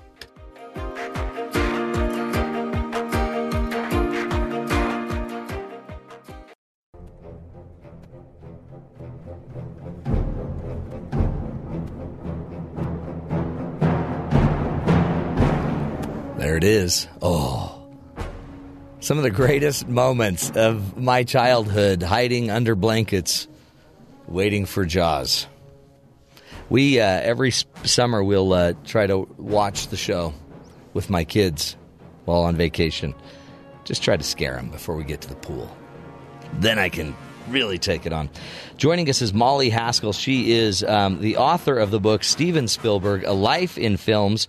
Molly is a film critic and author of 5 previous books, including From Reverence to Rape, The Treatment of Women in the Movies, Love and Other Infectious Diseases, and Frankly, My Dear, Gone with the Wind. She's a great author and is helping us understand a little bit today more about Steven Spielberg. Thank you again, Molly, for being with us. Hi, thank you for having me. And I think you can be brought up on charges of child abuse if you do that to your children. I know. Now they're all old enough, but no one will go in the water anymore. Oh, they're probably in heavy-duty analysis now. That's right. Yeah, we've been sending them to therapy for a long time now. I think when I was just looking through all of his credits, he's been involved in so many films as executive producer or producer, but really just his list as a director are unbelievable. Do you think he's had kind of a pass, in Hollywood, because seems like he's going to have the first choice of every movie? Well, he has, and I think he's used it quite well. There are some that are retreads. Obviously, he's done Jurassic Park a few too many times, and maybe Indiana Jones. He just can't stop doing it. I think he just can't resist it if Harrison Ford still wants to do it, to sort of see the sort of geezer action movies. Yeah. But I think he's also done, movies that haven't fared that well, like Amistad about the Black Slave Revolt. Even Saving Private Ryan, he didn't think that he had the money, he had the leverage to do these movies, and Schindler's List, he didn't think they would do anything. I think he honestly did not believe they had any commercial prospects, and they did. But he has felt that he should use that leverage wisely, and especially with children. I think once you have children, you sort of have that sense of responsibility, and so he's made very sort of even sometimes a little too educational, I think the films are, but Lincoln, all of these, I don't think he expected much to happen, and yet he just has a magic touch, doesn't he? Yeah, he does. Everything just seems to turn to gold. Is he political? Even the so-called losers, and even, the weakest of all, 1941, that ghastly comedy, war comedy, I think went on to do pretty well in Europe because everybody loved it as being anti-American. Yeah, yeah. Do you sense he's political, and is he well received that way? A lot of these movies are about statements. Well, they are, and it's interesting. One of the most interesting is Minority Report, because that was started before, the whole idea and thinking about it was before 9/11, and then as they were making it, 9/11 happened, and in the movie is all this anxiety about surveillance, and of course, right after 9/11, John Ashcroft formed the Homeland Security Patriot Act under Bush and expanded surveillance, and he was against that, but at the same time, he didn't want to appear unpatriotic at such a crucial hour. So I think when the movie came out, he said he didn't mean anything unpatriotic about it, but it's amazing how he just sort of understood the mood of the time there as so many other times. Boy, he does have his finger on the pulse, doesn't he? Because a lot of the play in Hollywood recently has been about there's not enough good roles for women, there's not enough good roles for African Americans. He seems to handle it pretty well. How do you see it? The thing I think his weakness, and he knows that, and he'd be the first person to admit it, is with grown men and women. He just doesn't know how to do, because he never developed. He became a filmmaker before he could become a lover. Yeah. So he just hasn't got a clue about men and women, or even about probably complex women and their desires. But he still has some good women's and some girls' roles in there. I think actually one of the best is in The Color Purple with the black women in there are just wonderful. And he's treated blacks in those two films and got beaten up for it. It was a moment of when a lot of people would say, well, what does he think he's doing? The idea that you can't make a film about a white person can't write about blacks or make films about blacks and that whole thing, which I think we've managed to get beyond that in this new sort of burst of awareness and diversity that we're going through now. I think he's very conscientious about. He's a liberal, and he's given money, and I think he was very important in swaying people in California to. I think he was for Hillary first back in 2008, but he got behind Obama. So yes, that's where his heart and his pocketbook are definitely with the Democrats. And I think this is sort of pretty clear in his movies, yeah. Do you, for a guy that has pretty much seemingly done it all, what's left for him to do? Do you have any insight into where he's going to go? Well, they just announced that they were going to do a new Pentagon Papers. Oh, wow. Movie. Yeah, somebody just sent it to me yesterday, Friday. And Meryl Streep is going to play Katharine Graham. I'm sort of puzzled why they would want to do that over, since the one with Redford and Hoffman is so good. Yeah, it went pretty well. But this will be a new angle, I guess. And Tom Hanks is going to be, I think he's going to be Benjamin Bradley.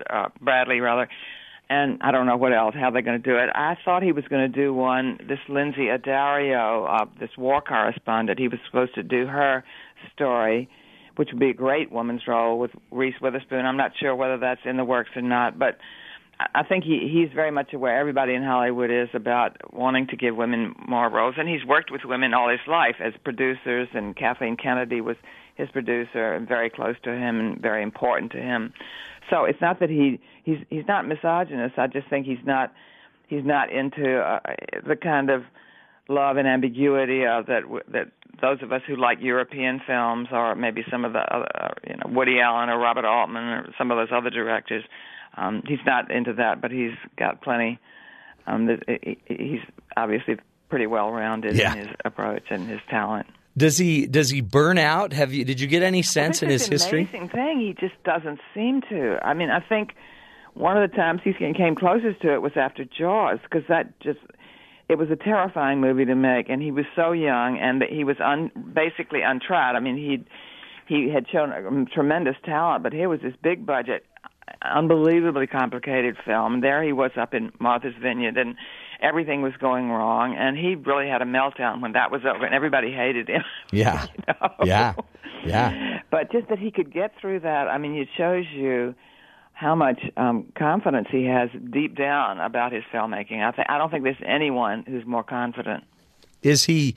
I mean, that is amazing, because... And I think it's... you're talking about how he keeps going. I think he's talked about this anxiety and how it keeps him going, because he's a nervous wreck, and he just has to be doing something, there's a kind of compulsion to it, and you'd think that it would sort of catch up with him, but somehow it doesn't seem to. Or if it does, he tunes out, and then he tunes back in again. But here he is, 70 years old now, and it's incredible. Yeah, it is. 70 years old, and he's who do you sense are his movie influences? Who are, I think, movie or not? He'll always deny that he's imitating, because Wells is the great god for most kind of independent filmmakers and auteur. He's the great auteur, and he's probably the antithesis of Spielberg in his movie-making aesthetic. Just the opposite. He's not. He's there, and Spielberg has always said, "I'm not like Wells. I don't put my personal stamp on everything." But he was thinking about Wells very early on. In fact, he even changed the date of his birth, so he wanted to be the youngest. He wanted to be to rival Wells as the youngest filmmaker. Well, he almost did that, and he certainly has gone way beyond him, because he's managed to stay in there. Well, Wells just came to he couldn't work in Hollywood anymore. At a very young age, he was sidelined. Yeah. So Spielberg has known how to play it the Hollywood way, but also his own way. The two ways managed to coalesce, and he's been very lucky that way too. How do you sense he'll be remembered, and what movies do you think will stand out as the? That's a really good question, and well, of course, you mentioned Jaws. Everyone thinks of Jaws just because it's so sensational, and it has become a sort of primal memory, and yeah. I mean, when the summer comes and they have actual Jaws attacks, instead of showing the kids, and they show Jaws because it's so much more vivid than anything that happens in real life, and it's changed the way we look at the ocean. Nothing has had a more powerful impact on the psyche. Schindler's List, for another reason, I think it brought the subject of the Holocaust, treated it in a way that has paved the way for other movies to deal with it, and that's just a kind of amazing thing, because so many people just felt it was don't go there territory. You just couldn't get it right, and it would offend people, and it wouldn't, this and that. And he just went in there and did it. And I think that was an incredibly bold thing to do. I think he's humanized science fiction. I mean, at the time when Jaws came out, many of us didn't like it because we were partisans of this new Hollywood that was the Altman and Cassavetes and these really interesting European-style films that were being made, and suddenly it was blockbusters and blanketing the weekend, multiplexes. It was just changing the nature of movies. And It was it seemed like a very mechanical film. And Spielberg himself said it was just a mechanism for scaring people. And now, though, with so many films that are so much noisier and louder and less human, it seems like a sort of humanistic masterpiece, you know? Yeah. No, it does, doesn't it? So everything changes with time, and his films that seemed just too sentimental or too this or too that at the time maybe look better today. Also, he's such a filmmaker. He loves film, and he does things with film through his cinematographers that I think a lot of film lovers appreciate that you don't see in the kind of a lot of. I think he uses CGI warily. He uses it when he wants to. He knows how to use it, but he wants real film as well. So I think that's just a big plus. That's powerful. We got about a minute left, Molly. What's the one thing you haven't told us that we should all know about a Steven Spielberg? Oh dear. Gosh, I think I've just covered it all, except that. I think that he's just a mensch. I think he can be very difficult. Let's don't whitewash it. He can be very difficult to people on the set and in contracts and all that, but you don't get to where he is by being a pushover. And I think he's done things with his power that are just wholly admirable, and I think he's left just a stunning array of successes behind him. That's powerful. No, we appreciate it, Molly. Thanks for your insight. I mean, even just your mention of him being an Eagle Scout and a Boy Scout and then an Eagle Scout, even our own Jeff Simpson was influenced by that as well. I mean, when Jeff got his Eagle Scout, you send it to Steven's office and his office would talk about it or send him a notice or something. Powerful stuff. Molly Haskell's her name. Go check out her book, Steven Spielberg, A Life in Film, and mollyhaskell.com is the website. We'll take a break, folks. When we come back, Makena Bauss will be in the house talking to us about the day that artificial intelligence can have us communicating from the other side of the grave. Stick with us.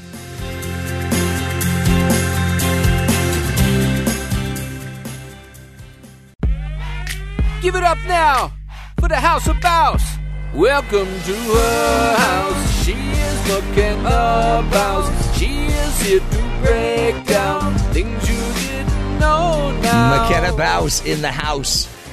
She's our incredible producer, social media expert, and she's here to be our mind bender. Glad to be here. You got a really cool topic today. Apparently, so artificial intelligence, the ability for computers to eventually start thinking like us. Mm-hmm. And apparently there's an idea out there that the AI is going to eventually learn who we are, learn how we communicate.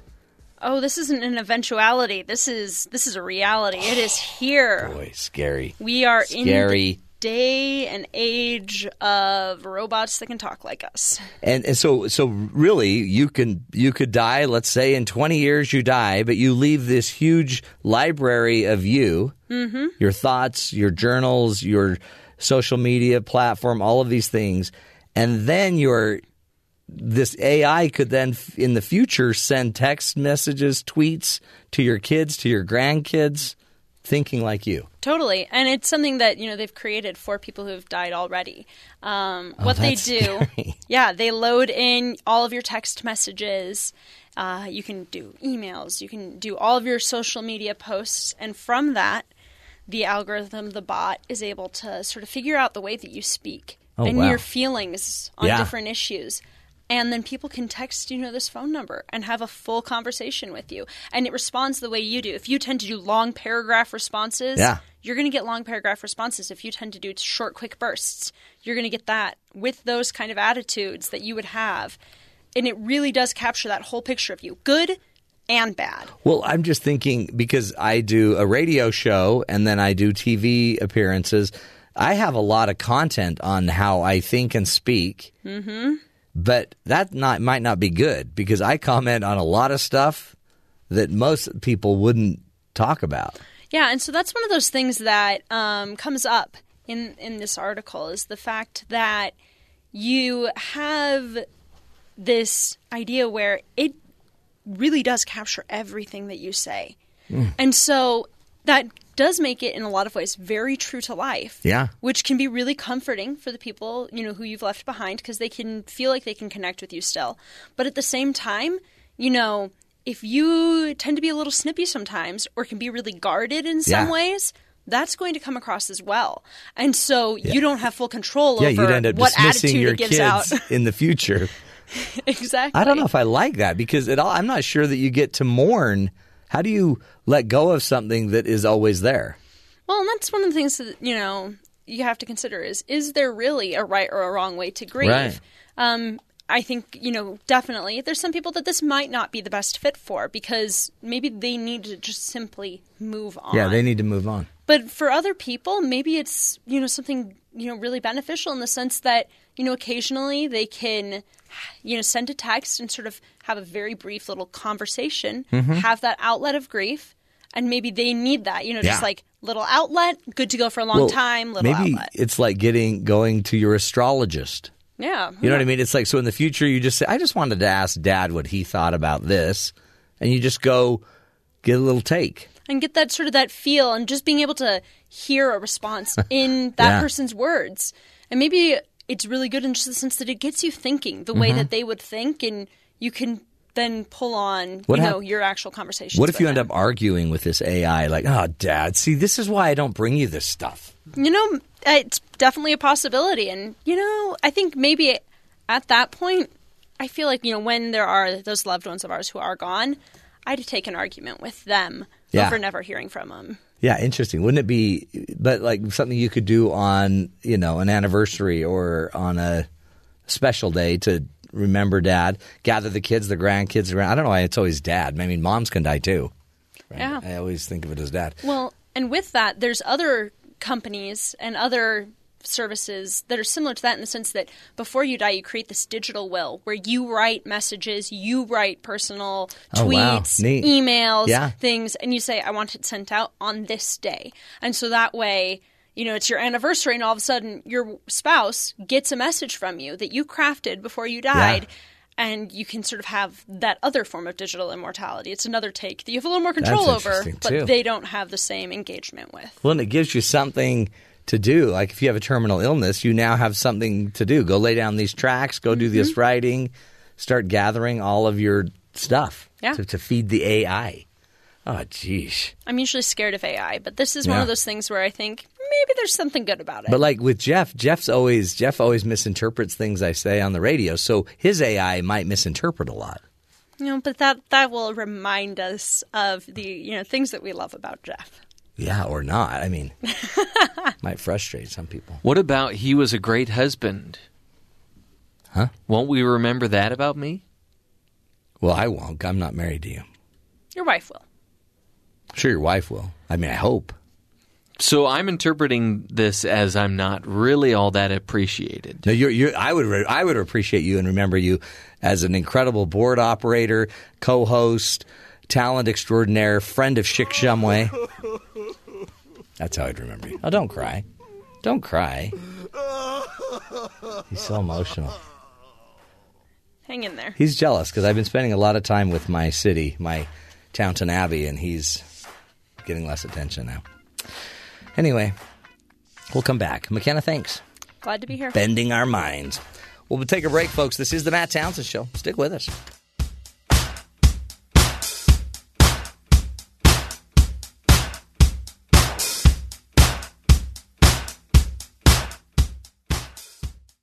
This is the Matt Townsend Show. Your guide on the side. Follow Dr. Matt on Twitter at Dr. Matt Show. Call the show at 1-855-CHAT-BYU. This is the Matt Townsend Show. Dr. Matt Townsend. Now on BYU Radio. BYU Radio. Welcome back, friends, to the Matt Townsend Show. Happy Monday. Also, happy napping day. The day we celebrate a short nap. A little siesta. Maybe a little tiny sleeping moment. Everybody needs it. In fact, the siesta is still a time-honored tradition in Spain that happens right after the afternoon meal. It also happens in Argentina, by the way. It's been around, in fact, since the days of old. In fact, Charlemagne, even as old as Charlemagne, has been recorded to have taken 2 to 3 hour naps in the middle of the afternoon. So Charlemagne did it. Why can't we have any of that here? What do you mean? I mean, we. Socially accepted nap times. Oh, it's accepted. It's accepted. Do you think everybody in these offices, do you think they really all sit that still? No. Maybe they're pulling a Ferris Bueller and, they're not even there. They're at home sleeping. I did watch Don walk in with a big mannequin that looked just like him. I think he just puts it in his office, turns it around, works on the computer. That's strange because he's never in that office. I know. So he should have just left it empty. Yeah. Maybe he should put you two in it. Then you guys could nap. Napping goes back I go to under my the desk. Do you remember napping? Did you go to preschool where you had nap time? Yes, I think. I loved it. It's one of the greatest moments of my life. Right after graham cracker time? I had nap time in 7th grade, 8th grade, 9th grade, all the way through graduation. Right. Oh, and then you got the tutor. It was called English class, but it's fine. You just kind of pass out in the so back seat. Sad. I napped through summer school. I'm a really good napper. It's napping day, so we'll be talking more about that. It's also, by the way, we're going to tell you a couple of crazy stories. A truck driver that had a little, a passenger stowaway. A cat apparently stowed away underneath the semi-truck, clinging underneath the semi for 400 miles. Wow. Yeah. It cost 7 lives of the cat. And how about an Iditarod dog sled coming into checkpoint without their musher? Didgeridoo? What was that? Iditarod? Speaking of nap time. Yeah. What did I say? I did an Iditarod race team. The horses came in, or the dogs came in. The musher, nowhere to be seen. Okay, you're assuming we're familiar with all of these terms. Musher, I think, Musher. like a mashed potato type of a deal. No, not even close.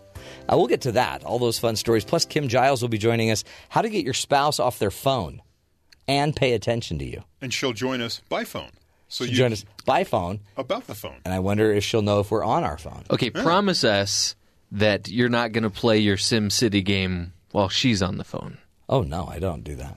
She has several steps to cover in this presentation she's going to give, so you have plenty of time for SimCity. You might want to mix that in. For those that weren't aware, I've started a new city. About 10,000 strong, maybe 12,000 strong now. Can you have multiple cities, or do you just have one at a time? No, I think you can.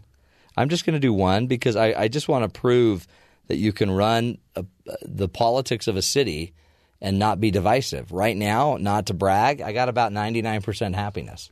The past versions of this game has had a version where you can run a simulation where the city's functioning, and then you have a natural disaster. Yeah, we don't want that. And then you go fix it. Okay. That's the simulation. Yeah, I'm going to try to have no disasters. Okay. Just, some people like to fix the problem. I just found out. A problem solver. You just want to spend all the money. I just want to get a school built, a university built. It's like $40,000. Some would say this show is a natural disaster. Yeah, that's true. Some might call it an unnatural disaster. Some just call it a disaster. Thanks, Mom. We'll take all of this to heart. I appreciate your insight. Thanks for all your help in trying to run my city. But it is my city. And Jeff helped me name it last hour, Taunton Abbey. I have a little fiefdom. I have some people that I help employ that live on my property. Dun, dun, if you put $100 into your game, 100 of your real dollars, you get a, quote, huge vault of Sim Cash. Yeah. The Sim Cash, by the way, different than the Sin Cash that they offer in Vegas. If you give about $35, you get a briefcase of Sim Cash. Yeah. I'm not doing any of that. Really? I'm not putting any money into this. $20 is, quote, a nice pile of Sim Cash.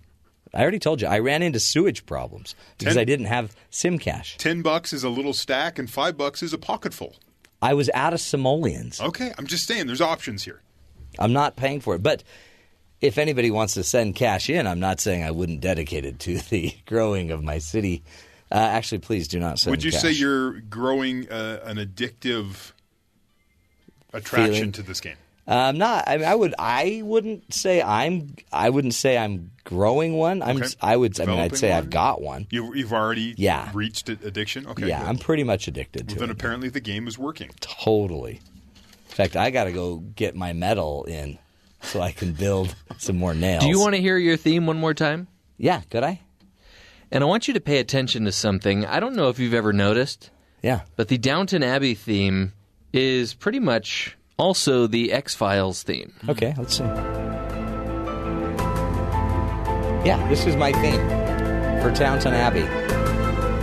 Yep. I listened to this. Together. Yeah. This is like, you can almost imagine me, having to evict that one trailer park so that I could build onto the high-rise. Call it... Evicting sounds so harsh. Invitation to move. Just use eminent domain.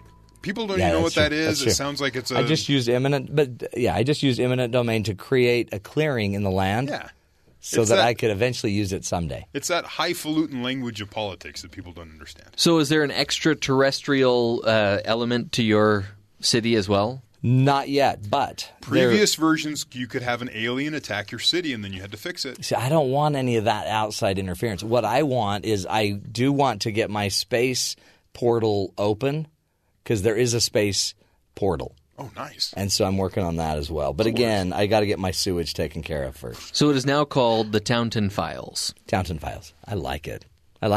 Ooh, Downton Files. Okay, just keeping you updated on all of that fun. So before we move on to these other crazy topics, let's get to the headlines. Terry, what's the news we really should be focusing on? Secretary of Health and Human Services Tom Price said Sunday on NBC that he believes nobody will take a financial hit under the Republican bill to repeal the Affordable Care Act and dismissed reports that millions will lose coverage if it passes. Can you say for certain that once this bill is passed, nobody will be worse off financially when it comes to paying for health care? I firmly believe that nobody will be worse off financially in the process that we're going through, understanding that they'll have choices that they can select the kind of coverage that they want for themselves and for their family, not that government forces them to buy. He said that the coverage is going to go up under the American Health Care Act and dismissed again a report from the Brookings Institute that estimates that at least 15 million people will lose coverage under the new bill. So, wow. Yeah. According to a report in Reuters, 26-year-old California resident Jonathan Tran, who scaled the White House fence and entered the grounds over the weekend, could face up to 10 years in prison. President Trump was at the White House when the incident transpired Friday night. Tran reportedly told Secret Service agents that he was a friend of the president and had an appointment with him. He was carrying 2 cans of mace, a computer, and one of Trump's books. Tran also had a letter that he had written to the president which said it contained relevant information about Russian hackers. I think we're looking at a possible, maybe that's intelligence. And then they just run him off like he's crazy. Yeah, he's got data. They've arrested him. They have all this information now. They have the book. Yeah, they got everything they need. A 64-year-old man named Richard Lloyd tried to set fire to a convenience store in Florida because he thought that the owners were Muslim, according to the St. Louis County Sheriff. Lloyd reportedly said that he wanted to run the Arabs out of our country and push the dumpster in front of the store and set it on fire.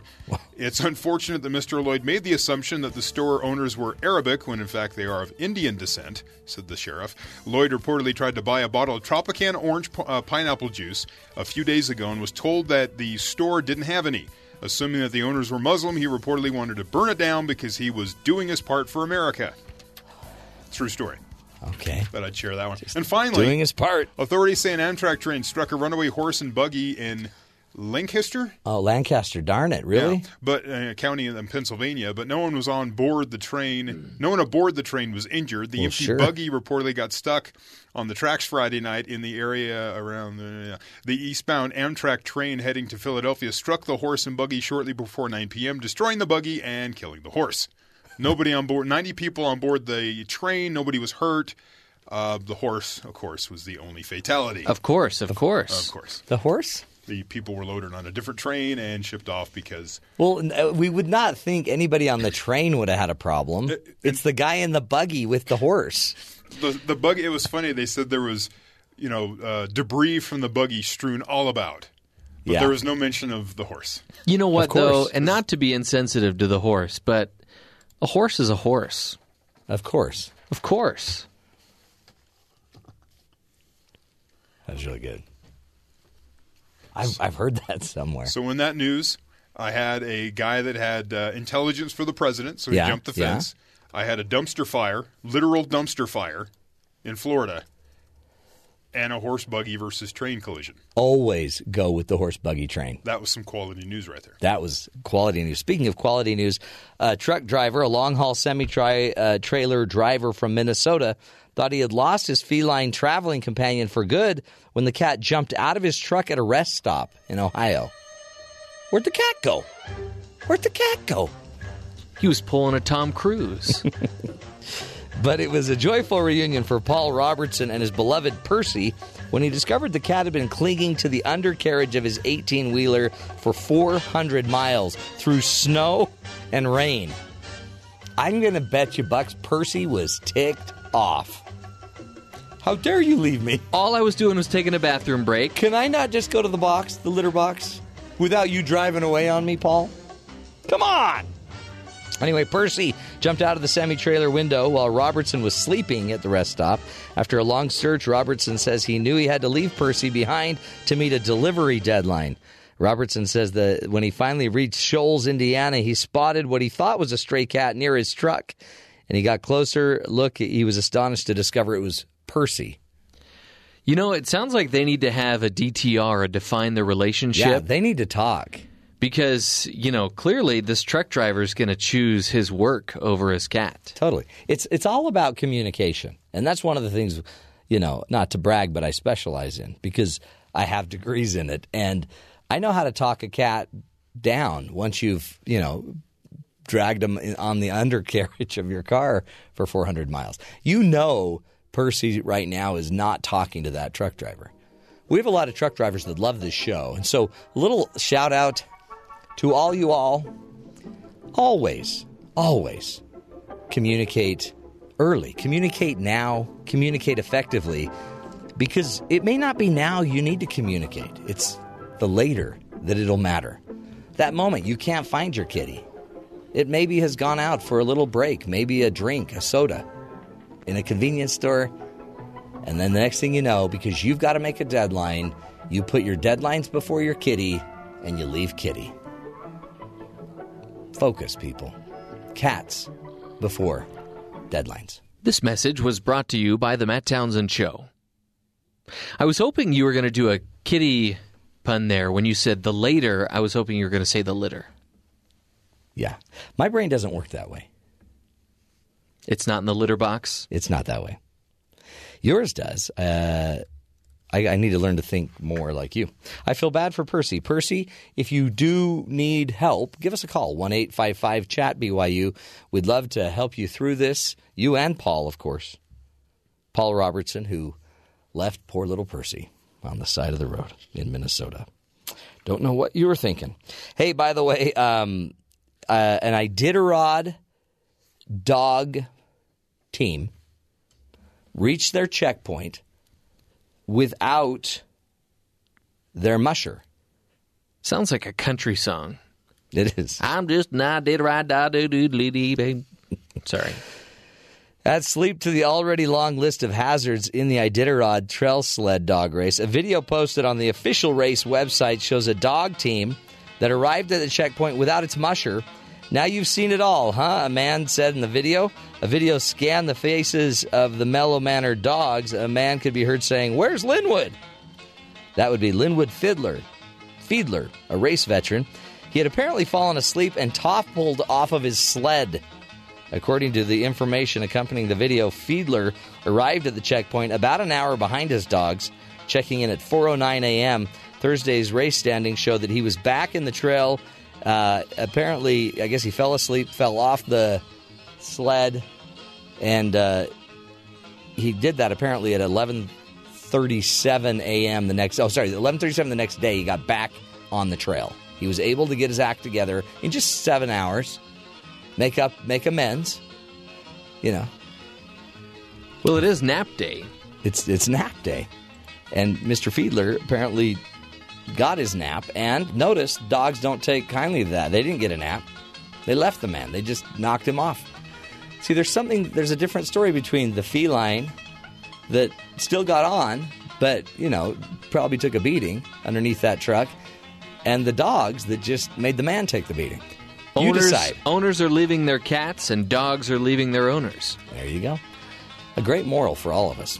We'll take a break, my friends. When we come back, Kim Giles is going to teach us what we can do to get our spouse, get their attention when they're on their phones. How do you get them off their phone? Stick with us. Interesting insight up next.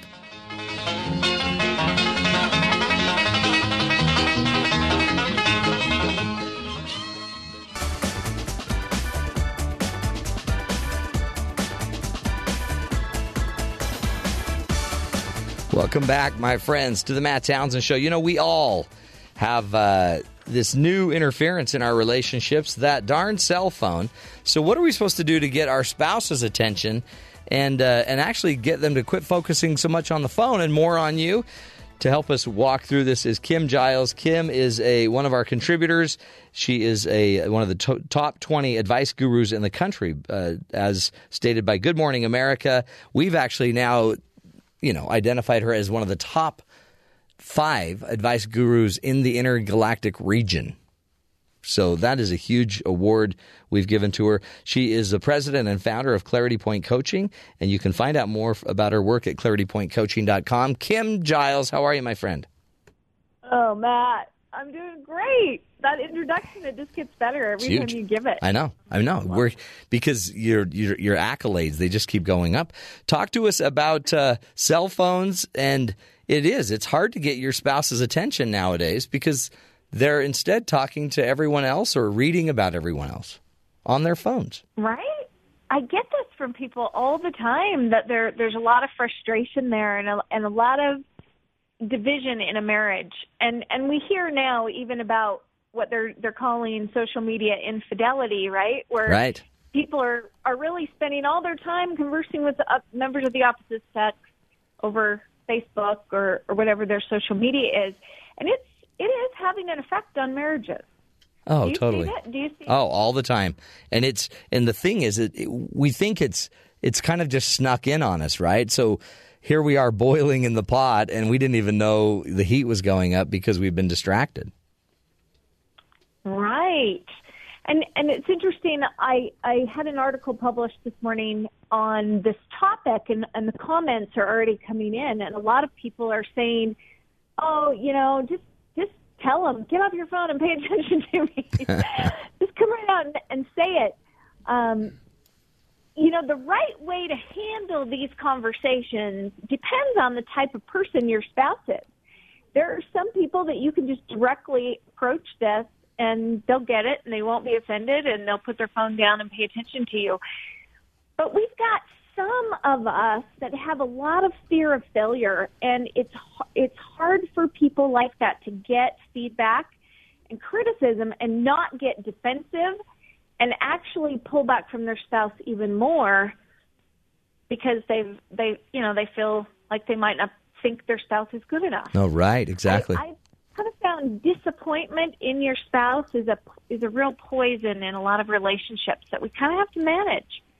And the thing is, we feel justified, don't we? So we end up feeling justified because, I'm just going to ignore you because you've ignored me. And so that's just the way we're going to fix this.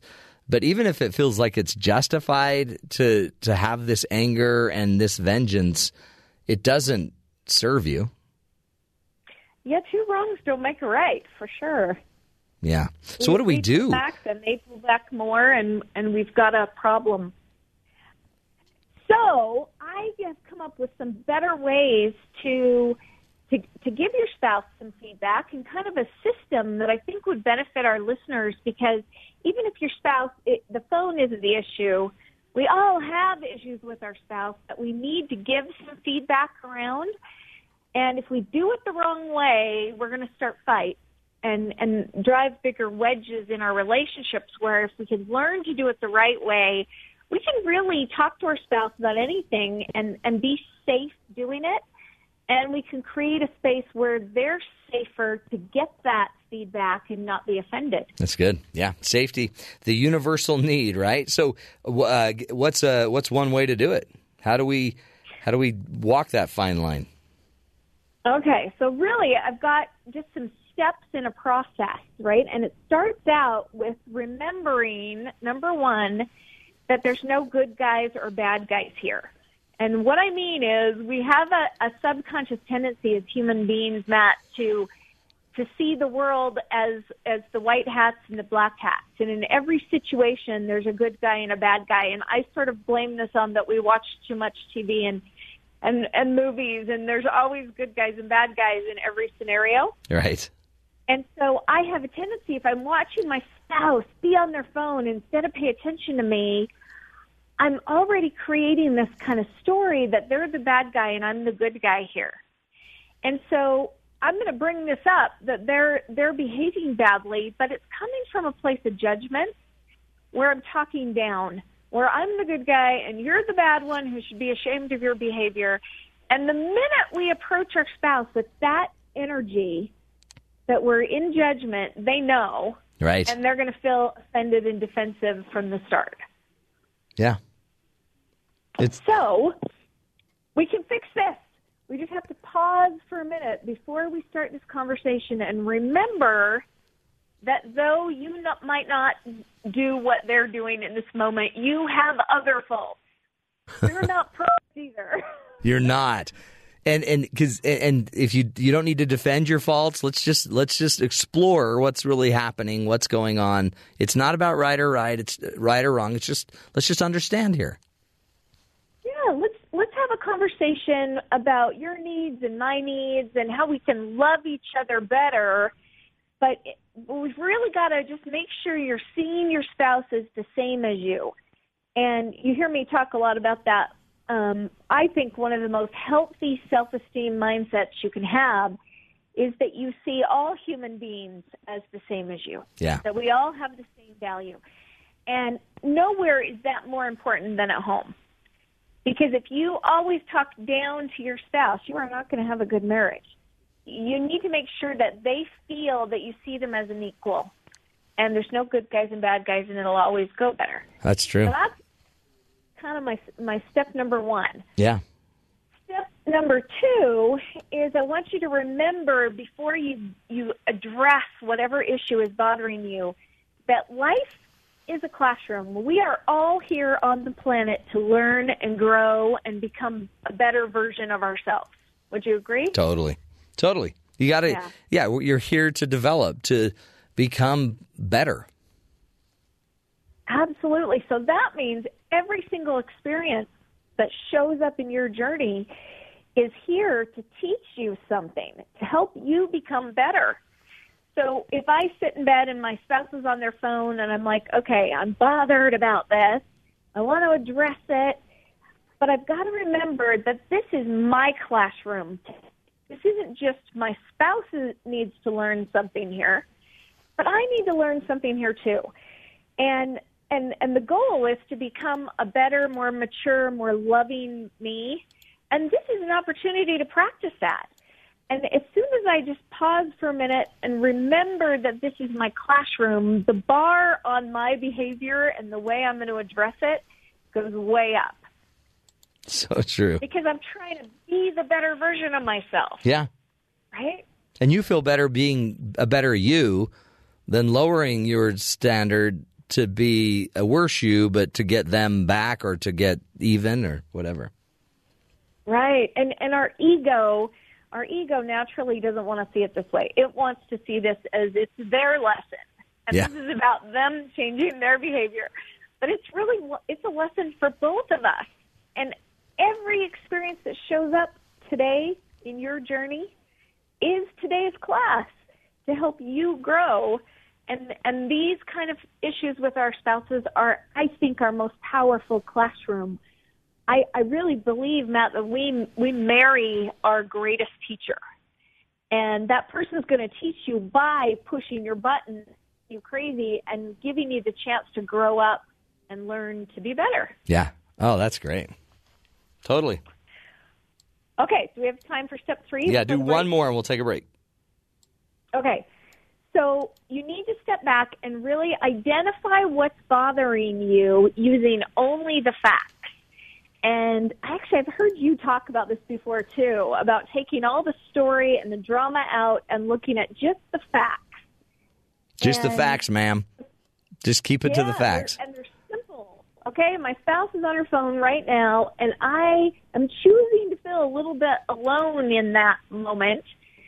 But there's no drama about the past. I'm not going to go to, oh, my spouse never pays attention to me. You always do this.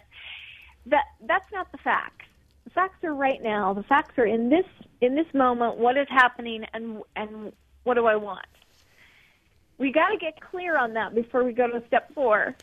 Because the facts. We'll come back after the break. Yeah, because the facts are they're neutral. It's just the data. That's just the data. They don't even have a massive interpretation attached to it. Just the facts are kind of the beginning neutral spot. It's powerful place to begin, Kim. No drama. I know, no drama. It doesn't have to have the drama, but our emotion then gets wrapped around the facts, and sometimes we can't separate it. We'll take a break. We'll have more with Kim Giles on how to get your spouse off their phone and paying attention to you. Stick with us. This is the Matt Townsend Show, helping you be the good in the world.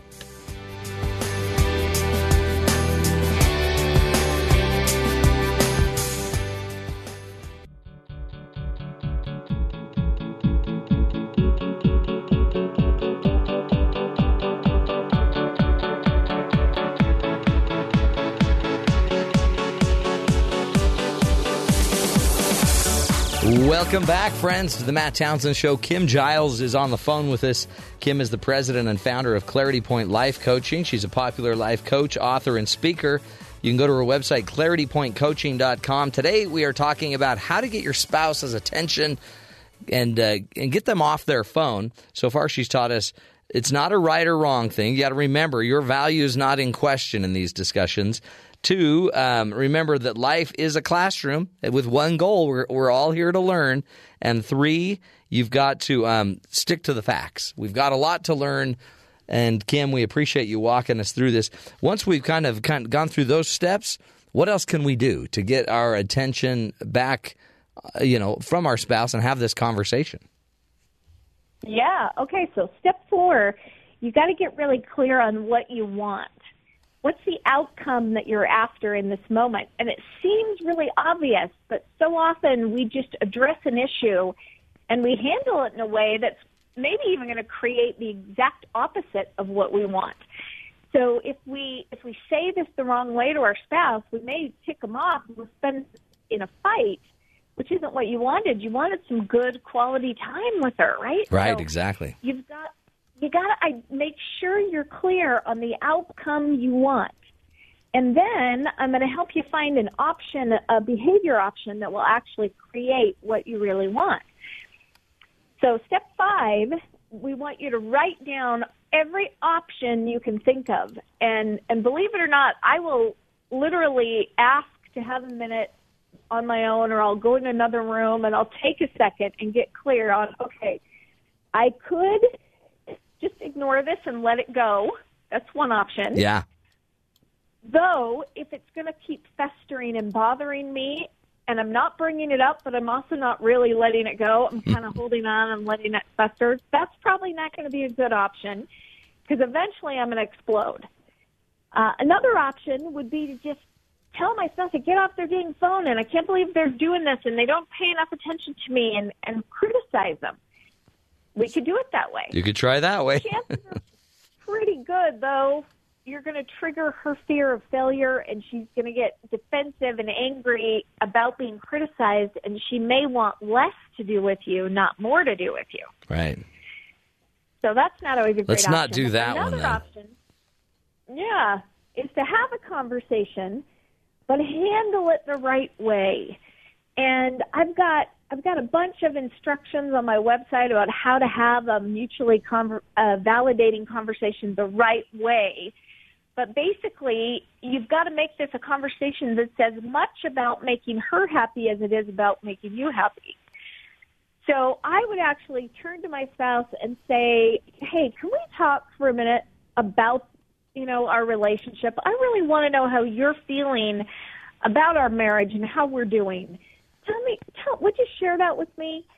And really give them a chance speak their truth about how they feel. And I really like every couple weeks to ask my spouse, is there anything I could do better? What could I do better to show up for you? And let them give me feedback. Yeah. It's an amazing thing when you show them that you're open enough to grow and learn and change to make them more happy. You're going to create a space where they may be more willing to do the same for you. And you might find out something amazing, that they're mad at you because you've been, hunting with your friends all week. So now I'm going to ignore you by being on my phone when you're home. You can learn a lot when you actually just ask questions and listen, right? Exactly. When you're always the one talking, you don't learn a whole lot. So we want to have a conversation that feels like that. That's more about both of us, not just about you and your needs, and make sure this isn't an attack on her. When it's time for you to ask for what you need, make sure you ask permission first. You say, honey, would it be okay if I asked you a favor? And get their buy-in, and then let them know, I really would love more time with you at night, and what would you think if we put our phones away, both of us, and really just showed up for each other? You're a lot more likely to get a good response from this kind of conversation. Right, exactly. So if you feel like you need to bring it up and talk about it, that's the way to do it. Or I'll give you one other option. Yeah, what's that? And I distract them from their phone. I know for a fact if I'm on my phone and my husband starts rubbing my feet or nibbling on my ear, oh yeah, I'm going to get the message pretty quick that there's a better option here. That's right. Hey, yeah, you would hope, but sometimes they're like, stop that. I'm trying to focus. Well, then you got to have the validating conversation. Probably. Well, or a bucket of water. Just throw a little water on them. But I guess that's the thing is, I mean, there is research now that more and more people are actually giving up wanting intimacy or sex in their marriage. They want because of technology. They're more distracted. Not even chasing some of those more traditional, approaches that used to work. So, but you're saying don't give it up. Try to engage a distraction, something. I mean, do something where the phone doesn't work. If it's not working for you, you haven't found your spouse's currency yet. You haven't found what would pull her or him away from their phone. You may want to ask some questions about what they love to do. What would make them happy to do with you at night? Would they like a back rub? Do they want to play a game together? What is my spouse into that would be easy to distract them away from their phone because it would be more fun? And hopefully, some intimate time with the two of you is better than looking at your phone. And if it's not, then we need to do some work on it. Yeah. Because we can make it be that, and you'll be happy to put the phone away. That's right. Good. Well, I mean, like my wife would love to go on a walk. She'll put her phone down for a walk. And, a walk may not be my first choice. But part of this, too, is then, seeking the mutual benefit. What does she benefit? How do I benefit? How do we do this together? And maybe on the walk you have the conversation. So there's a variety of ways to do this. And again, they can go to your website, right, at claritypointcoaching.com. Where do they find the information about conversations? Right on the front, I've got a link about a marriage mastery class that we're going to be offering, and the links to have a mutually validating conversation all right there on that page. And I promise, folks, if you learn how to have these conversations the right way, you can handle any issue that comes up in your marriage and with anybody else in your life, and do it from a place that really honors and respects both of you at the same time, so it's a win-win. Yeah, exactly. Well done, Kim. Thank you so much. Appreciate your time and great insight. Again, Kim Giles is her name. Go to her website, claritypointcoaching.com. Pick up that latest and greatest information on communication. We'll take a break, my friends. When we come back, our good buddies from BYU Sports Nation will be joining us. Stick with us. This is the Matt Townsend Show.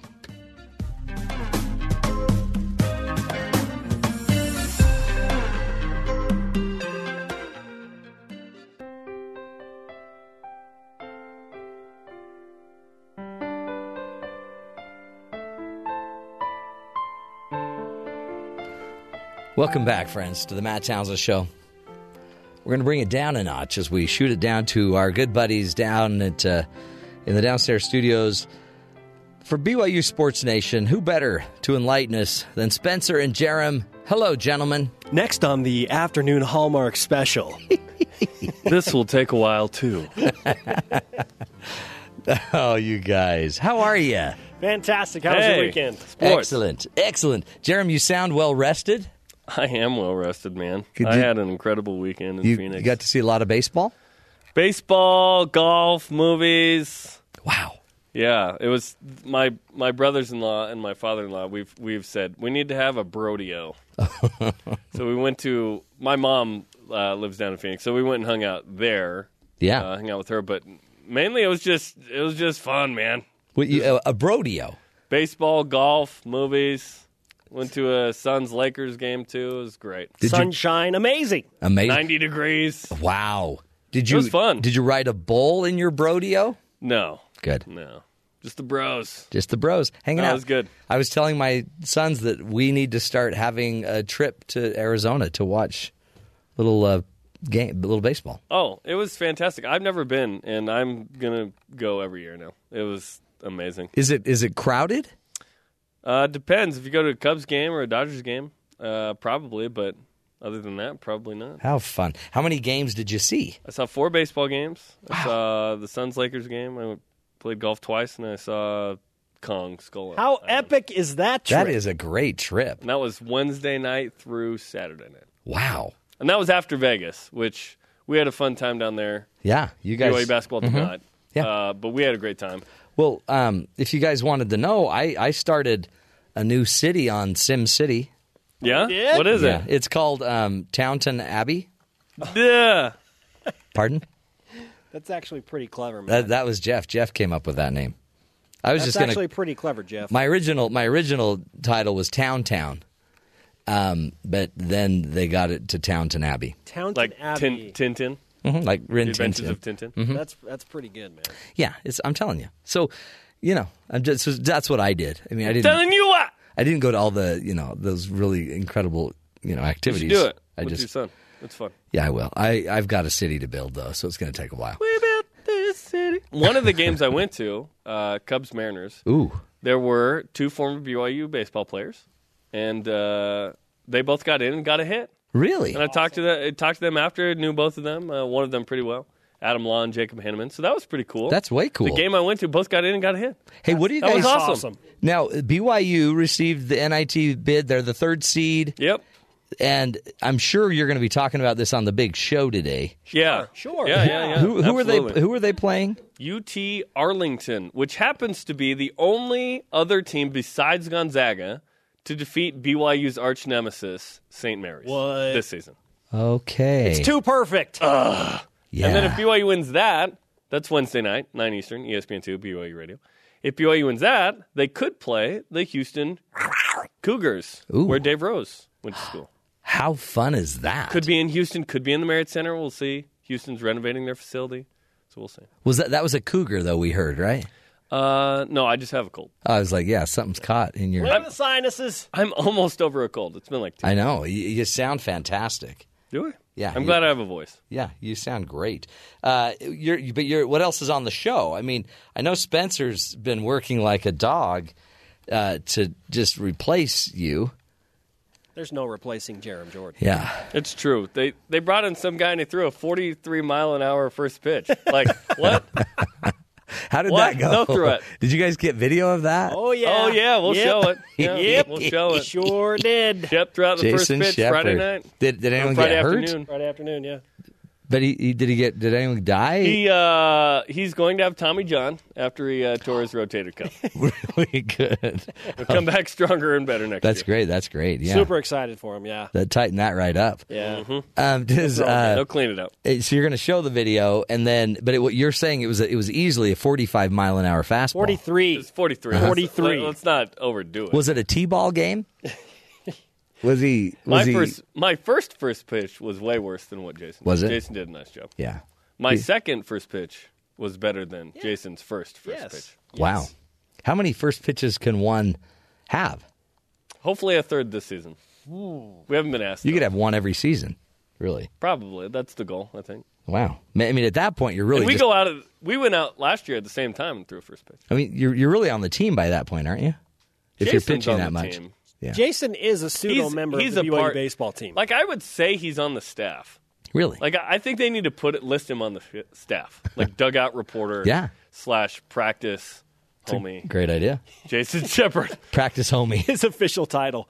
I'm the practice homie. I'm a practice groupie. I'm the PH. Oh, the pinch hitter? No, the practice homie. He's applying for a job. Like, what's your job? I'm a practice homie. Pardon? He'll be on the baseball payroll. What else is on the show, gentlemen? Do you need anything else besides Well, no, I mean, that seems like that's great, and that's got video, so it's all good. Good grief. Yeah. We've given you everything you could pissed. possibly want and hope for. Terry Nashif, assistant coach, men's hoops, and Steve Cleveland, former head coach. Yes. Analyst, will join us to talk about the NIT. President and how coach. the BYU Sports Nation karma went next level for BYU baseball. Ooh. Wow. Yep. You just snuck that one in, didn't you? Yep. And you're going to want to watch the beginning of the show. Okay. Like especially the first 5 minutes. Okay. Then I'm just gonna start. I got to start cranking it up right now. Then. Yeah. I got to go. Yeah. Have my. We want you to watch or listen to the whole show. Of course. But the first 5 minutes is especially important today. Yeah, you don't want to miss that. Okay. Guys, that That's sounds a like a tease. great show. And happy napping day. Thank you. I know you'll get one after. I It's understand. Happy Napping Day? Yeah. Oh, yes. Yeah, make it count. I will. Absolutely. That will happen. I 100% guarantee that You it will guys. happen. I know. I always go down to the green room after you've been in there, Spencer, and you can tell you've been napping. Yeah, I know. There's that lingering, stench. algae smell. Yeah. You brush your Chlorine. teeth. Yeah, it's all there. It's all there. I told you, chlorine is not a great cologne. I keep telling you that. It reminds me of the old swim days. Hey, have a great show, gentlemen. Shep. Knock 'em dead. Thanks, Matthew. Peace out, yo. That's great. Boy, Spencer lit up once we mentioned napping. Who doesn't, really? Good guys. That's a great activity. If you're looking for something to do, you go to spring training ball in Phoenix and hang out with your kids. Jeff. Hey, Jeff. Yeah. Jeff. We're doing the show. I thought you said it was napping day, though. No, it is in about 4 minutes. It is napping day, but in 4 minutes you can do that. I was having this weird dream. I know. That you were talking to Spencer and Jerem about swimming pools and chlorine. Yeah. Not a dream. We were actually just doing the show. You got to try it sometime. It's a great experience. Had by all that are awake. Jeffrey. Hey, what was that game you were playing during the show, by the way, a little earlier? Video game? Downton Abbey, not a game. It's Sim City. It's a recreation of a city, and I'm now the mayor of Downton Abbey. Thank you. Not doing it during the show, of course. Just answering emails as the mayor of Downton Abbey. From my people, my peasants that live on my property. Was that an elected position, or yes. Was it more of you kind of forced yourself into office? Well, I pretty much opened the app. Yeah. So it was forced. I had to choose between, Sim City or Deer Hunter 2017. I guess what I'm getting at is the people in Town or Downton Abbey my people, really had no choice. Oh, they do. They can leave. In a body bag. Some do. I mean, every once in a while, like when the sewage problem hit and the sewage started backing up, many homes started abandoning their places because of sewage issues. So they can leave. It's a free simulated country. Until the wall that you're building to keep them from leaving is up. They're free to leave. Yeah. Exactly. Hey, to wrap up, we thought we'd share a story. A man tried to rob a fish and chip shop with a banana. And I don't know how many times we've told you, don't do this, but he did it. Police are looking for a man who tried to rob the fish and chip shop with a banana. The masked bandit burst through the doors of a takeaway in Atherton, Greater Manchester, on February 11th, screaming for the staff to give him all your money. He tried to fool the staff into thinking he had a gun, but one of the workers noticed that the object inside the bag was quite bendy. It was a bendy gun. Security cameras then showed him fumbling in his pocket, trying to pull out another weapon, but he again failed and made a quick exit without getting any cash. People are now hunting the suspect, who is described as 6 foot, wearing a black hooded jacket, a blue jumper on top, and a bendy gun, probably a banana. That's his Western name. Old bendy gun. He should have used a cucumber. Totally. That would look like a gun. Good for salads. Yeah. Good for robbing banks. Mash it, smash it, dice it. Put it in your salad. As you know, we always like to end the show with a hero story, and a 6-year-old gave up a birthday party to feed the homeless instead of celebrating his birthday. He is the hero of the day. Armani Cruz, who turned 6 earlier this month, has been begging her parents for a few months to feed homeless people in her community, but her parents thought she was joking. Her mother, Artisha Cruz, told ABC News, I said, okay, we'll make some sandwiches, to which Armani said, no, I want the same thing we'd have at my party, and they did it. So the Chicago family spent about $300 buying food to deliver a party to the homeless people in the city's East Garfield Park neighborhood. They purchased chicken, fish, spaghetti, corn, green beans, mashed potatoes, you name it. They even had cookies and fruit. They went all out. After Armani mentioned her plan at the family's local church, congregation members donated other items, created care packages for the homeless, including toothbrushes, toothpaste, deodorant, sanitizer. They did it all. So one little girl, Armani Cruz, changed a community on her birthday. Really, wouldn't that be the nicest birthday anyway? So Armani, you're the hero of the day, my friend. Appreciate you being such a great example to all of us. And that's the show. We'll be back again tomorrow, giving you more hope, more ideas to live healthier, happier lives. Until then, let's take care of each other. We'll talk again tomorrow.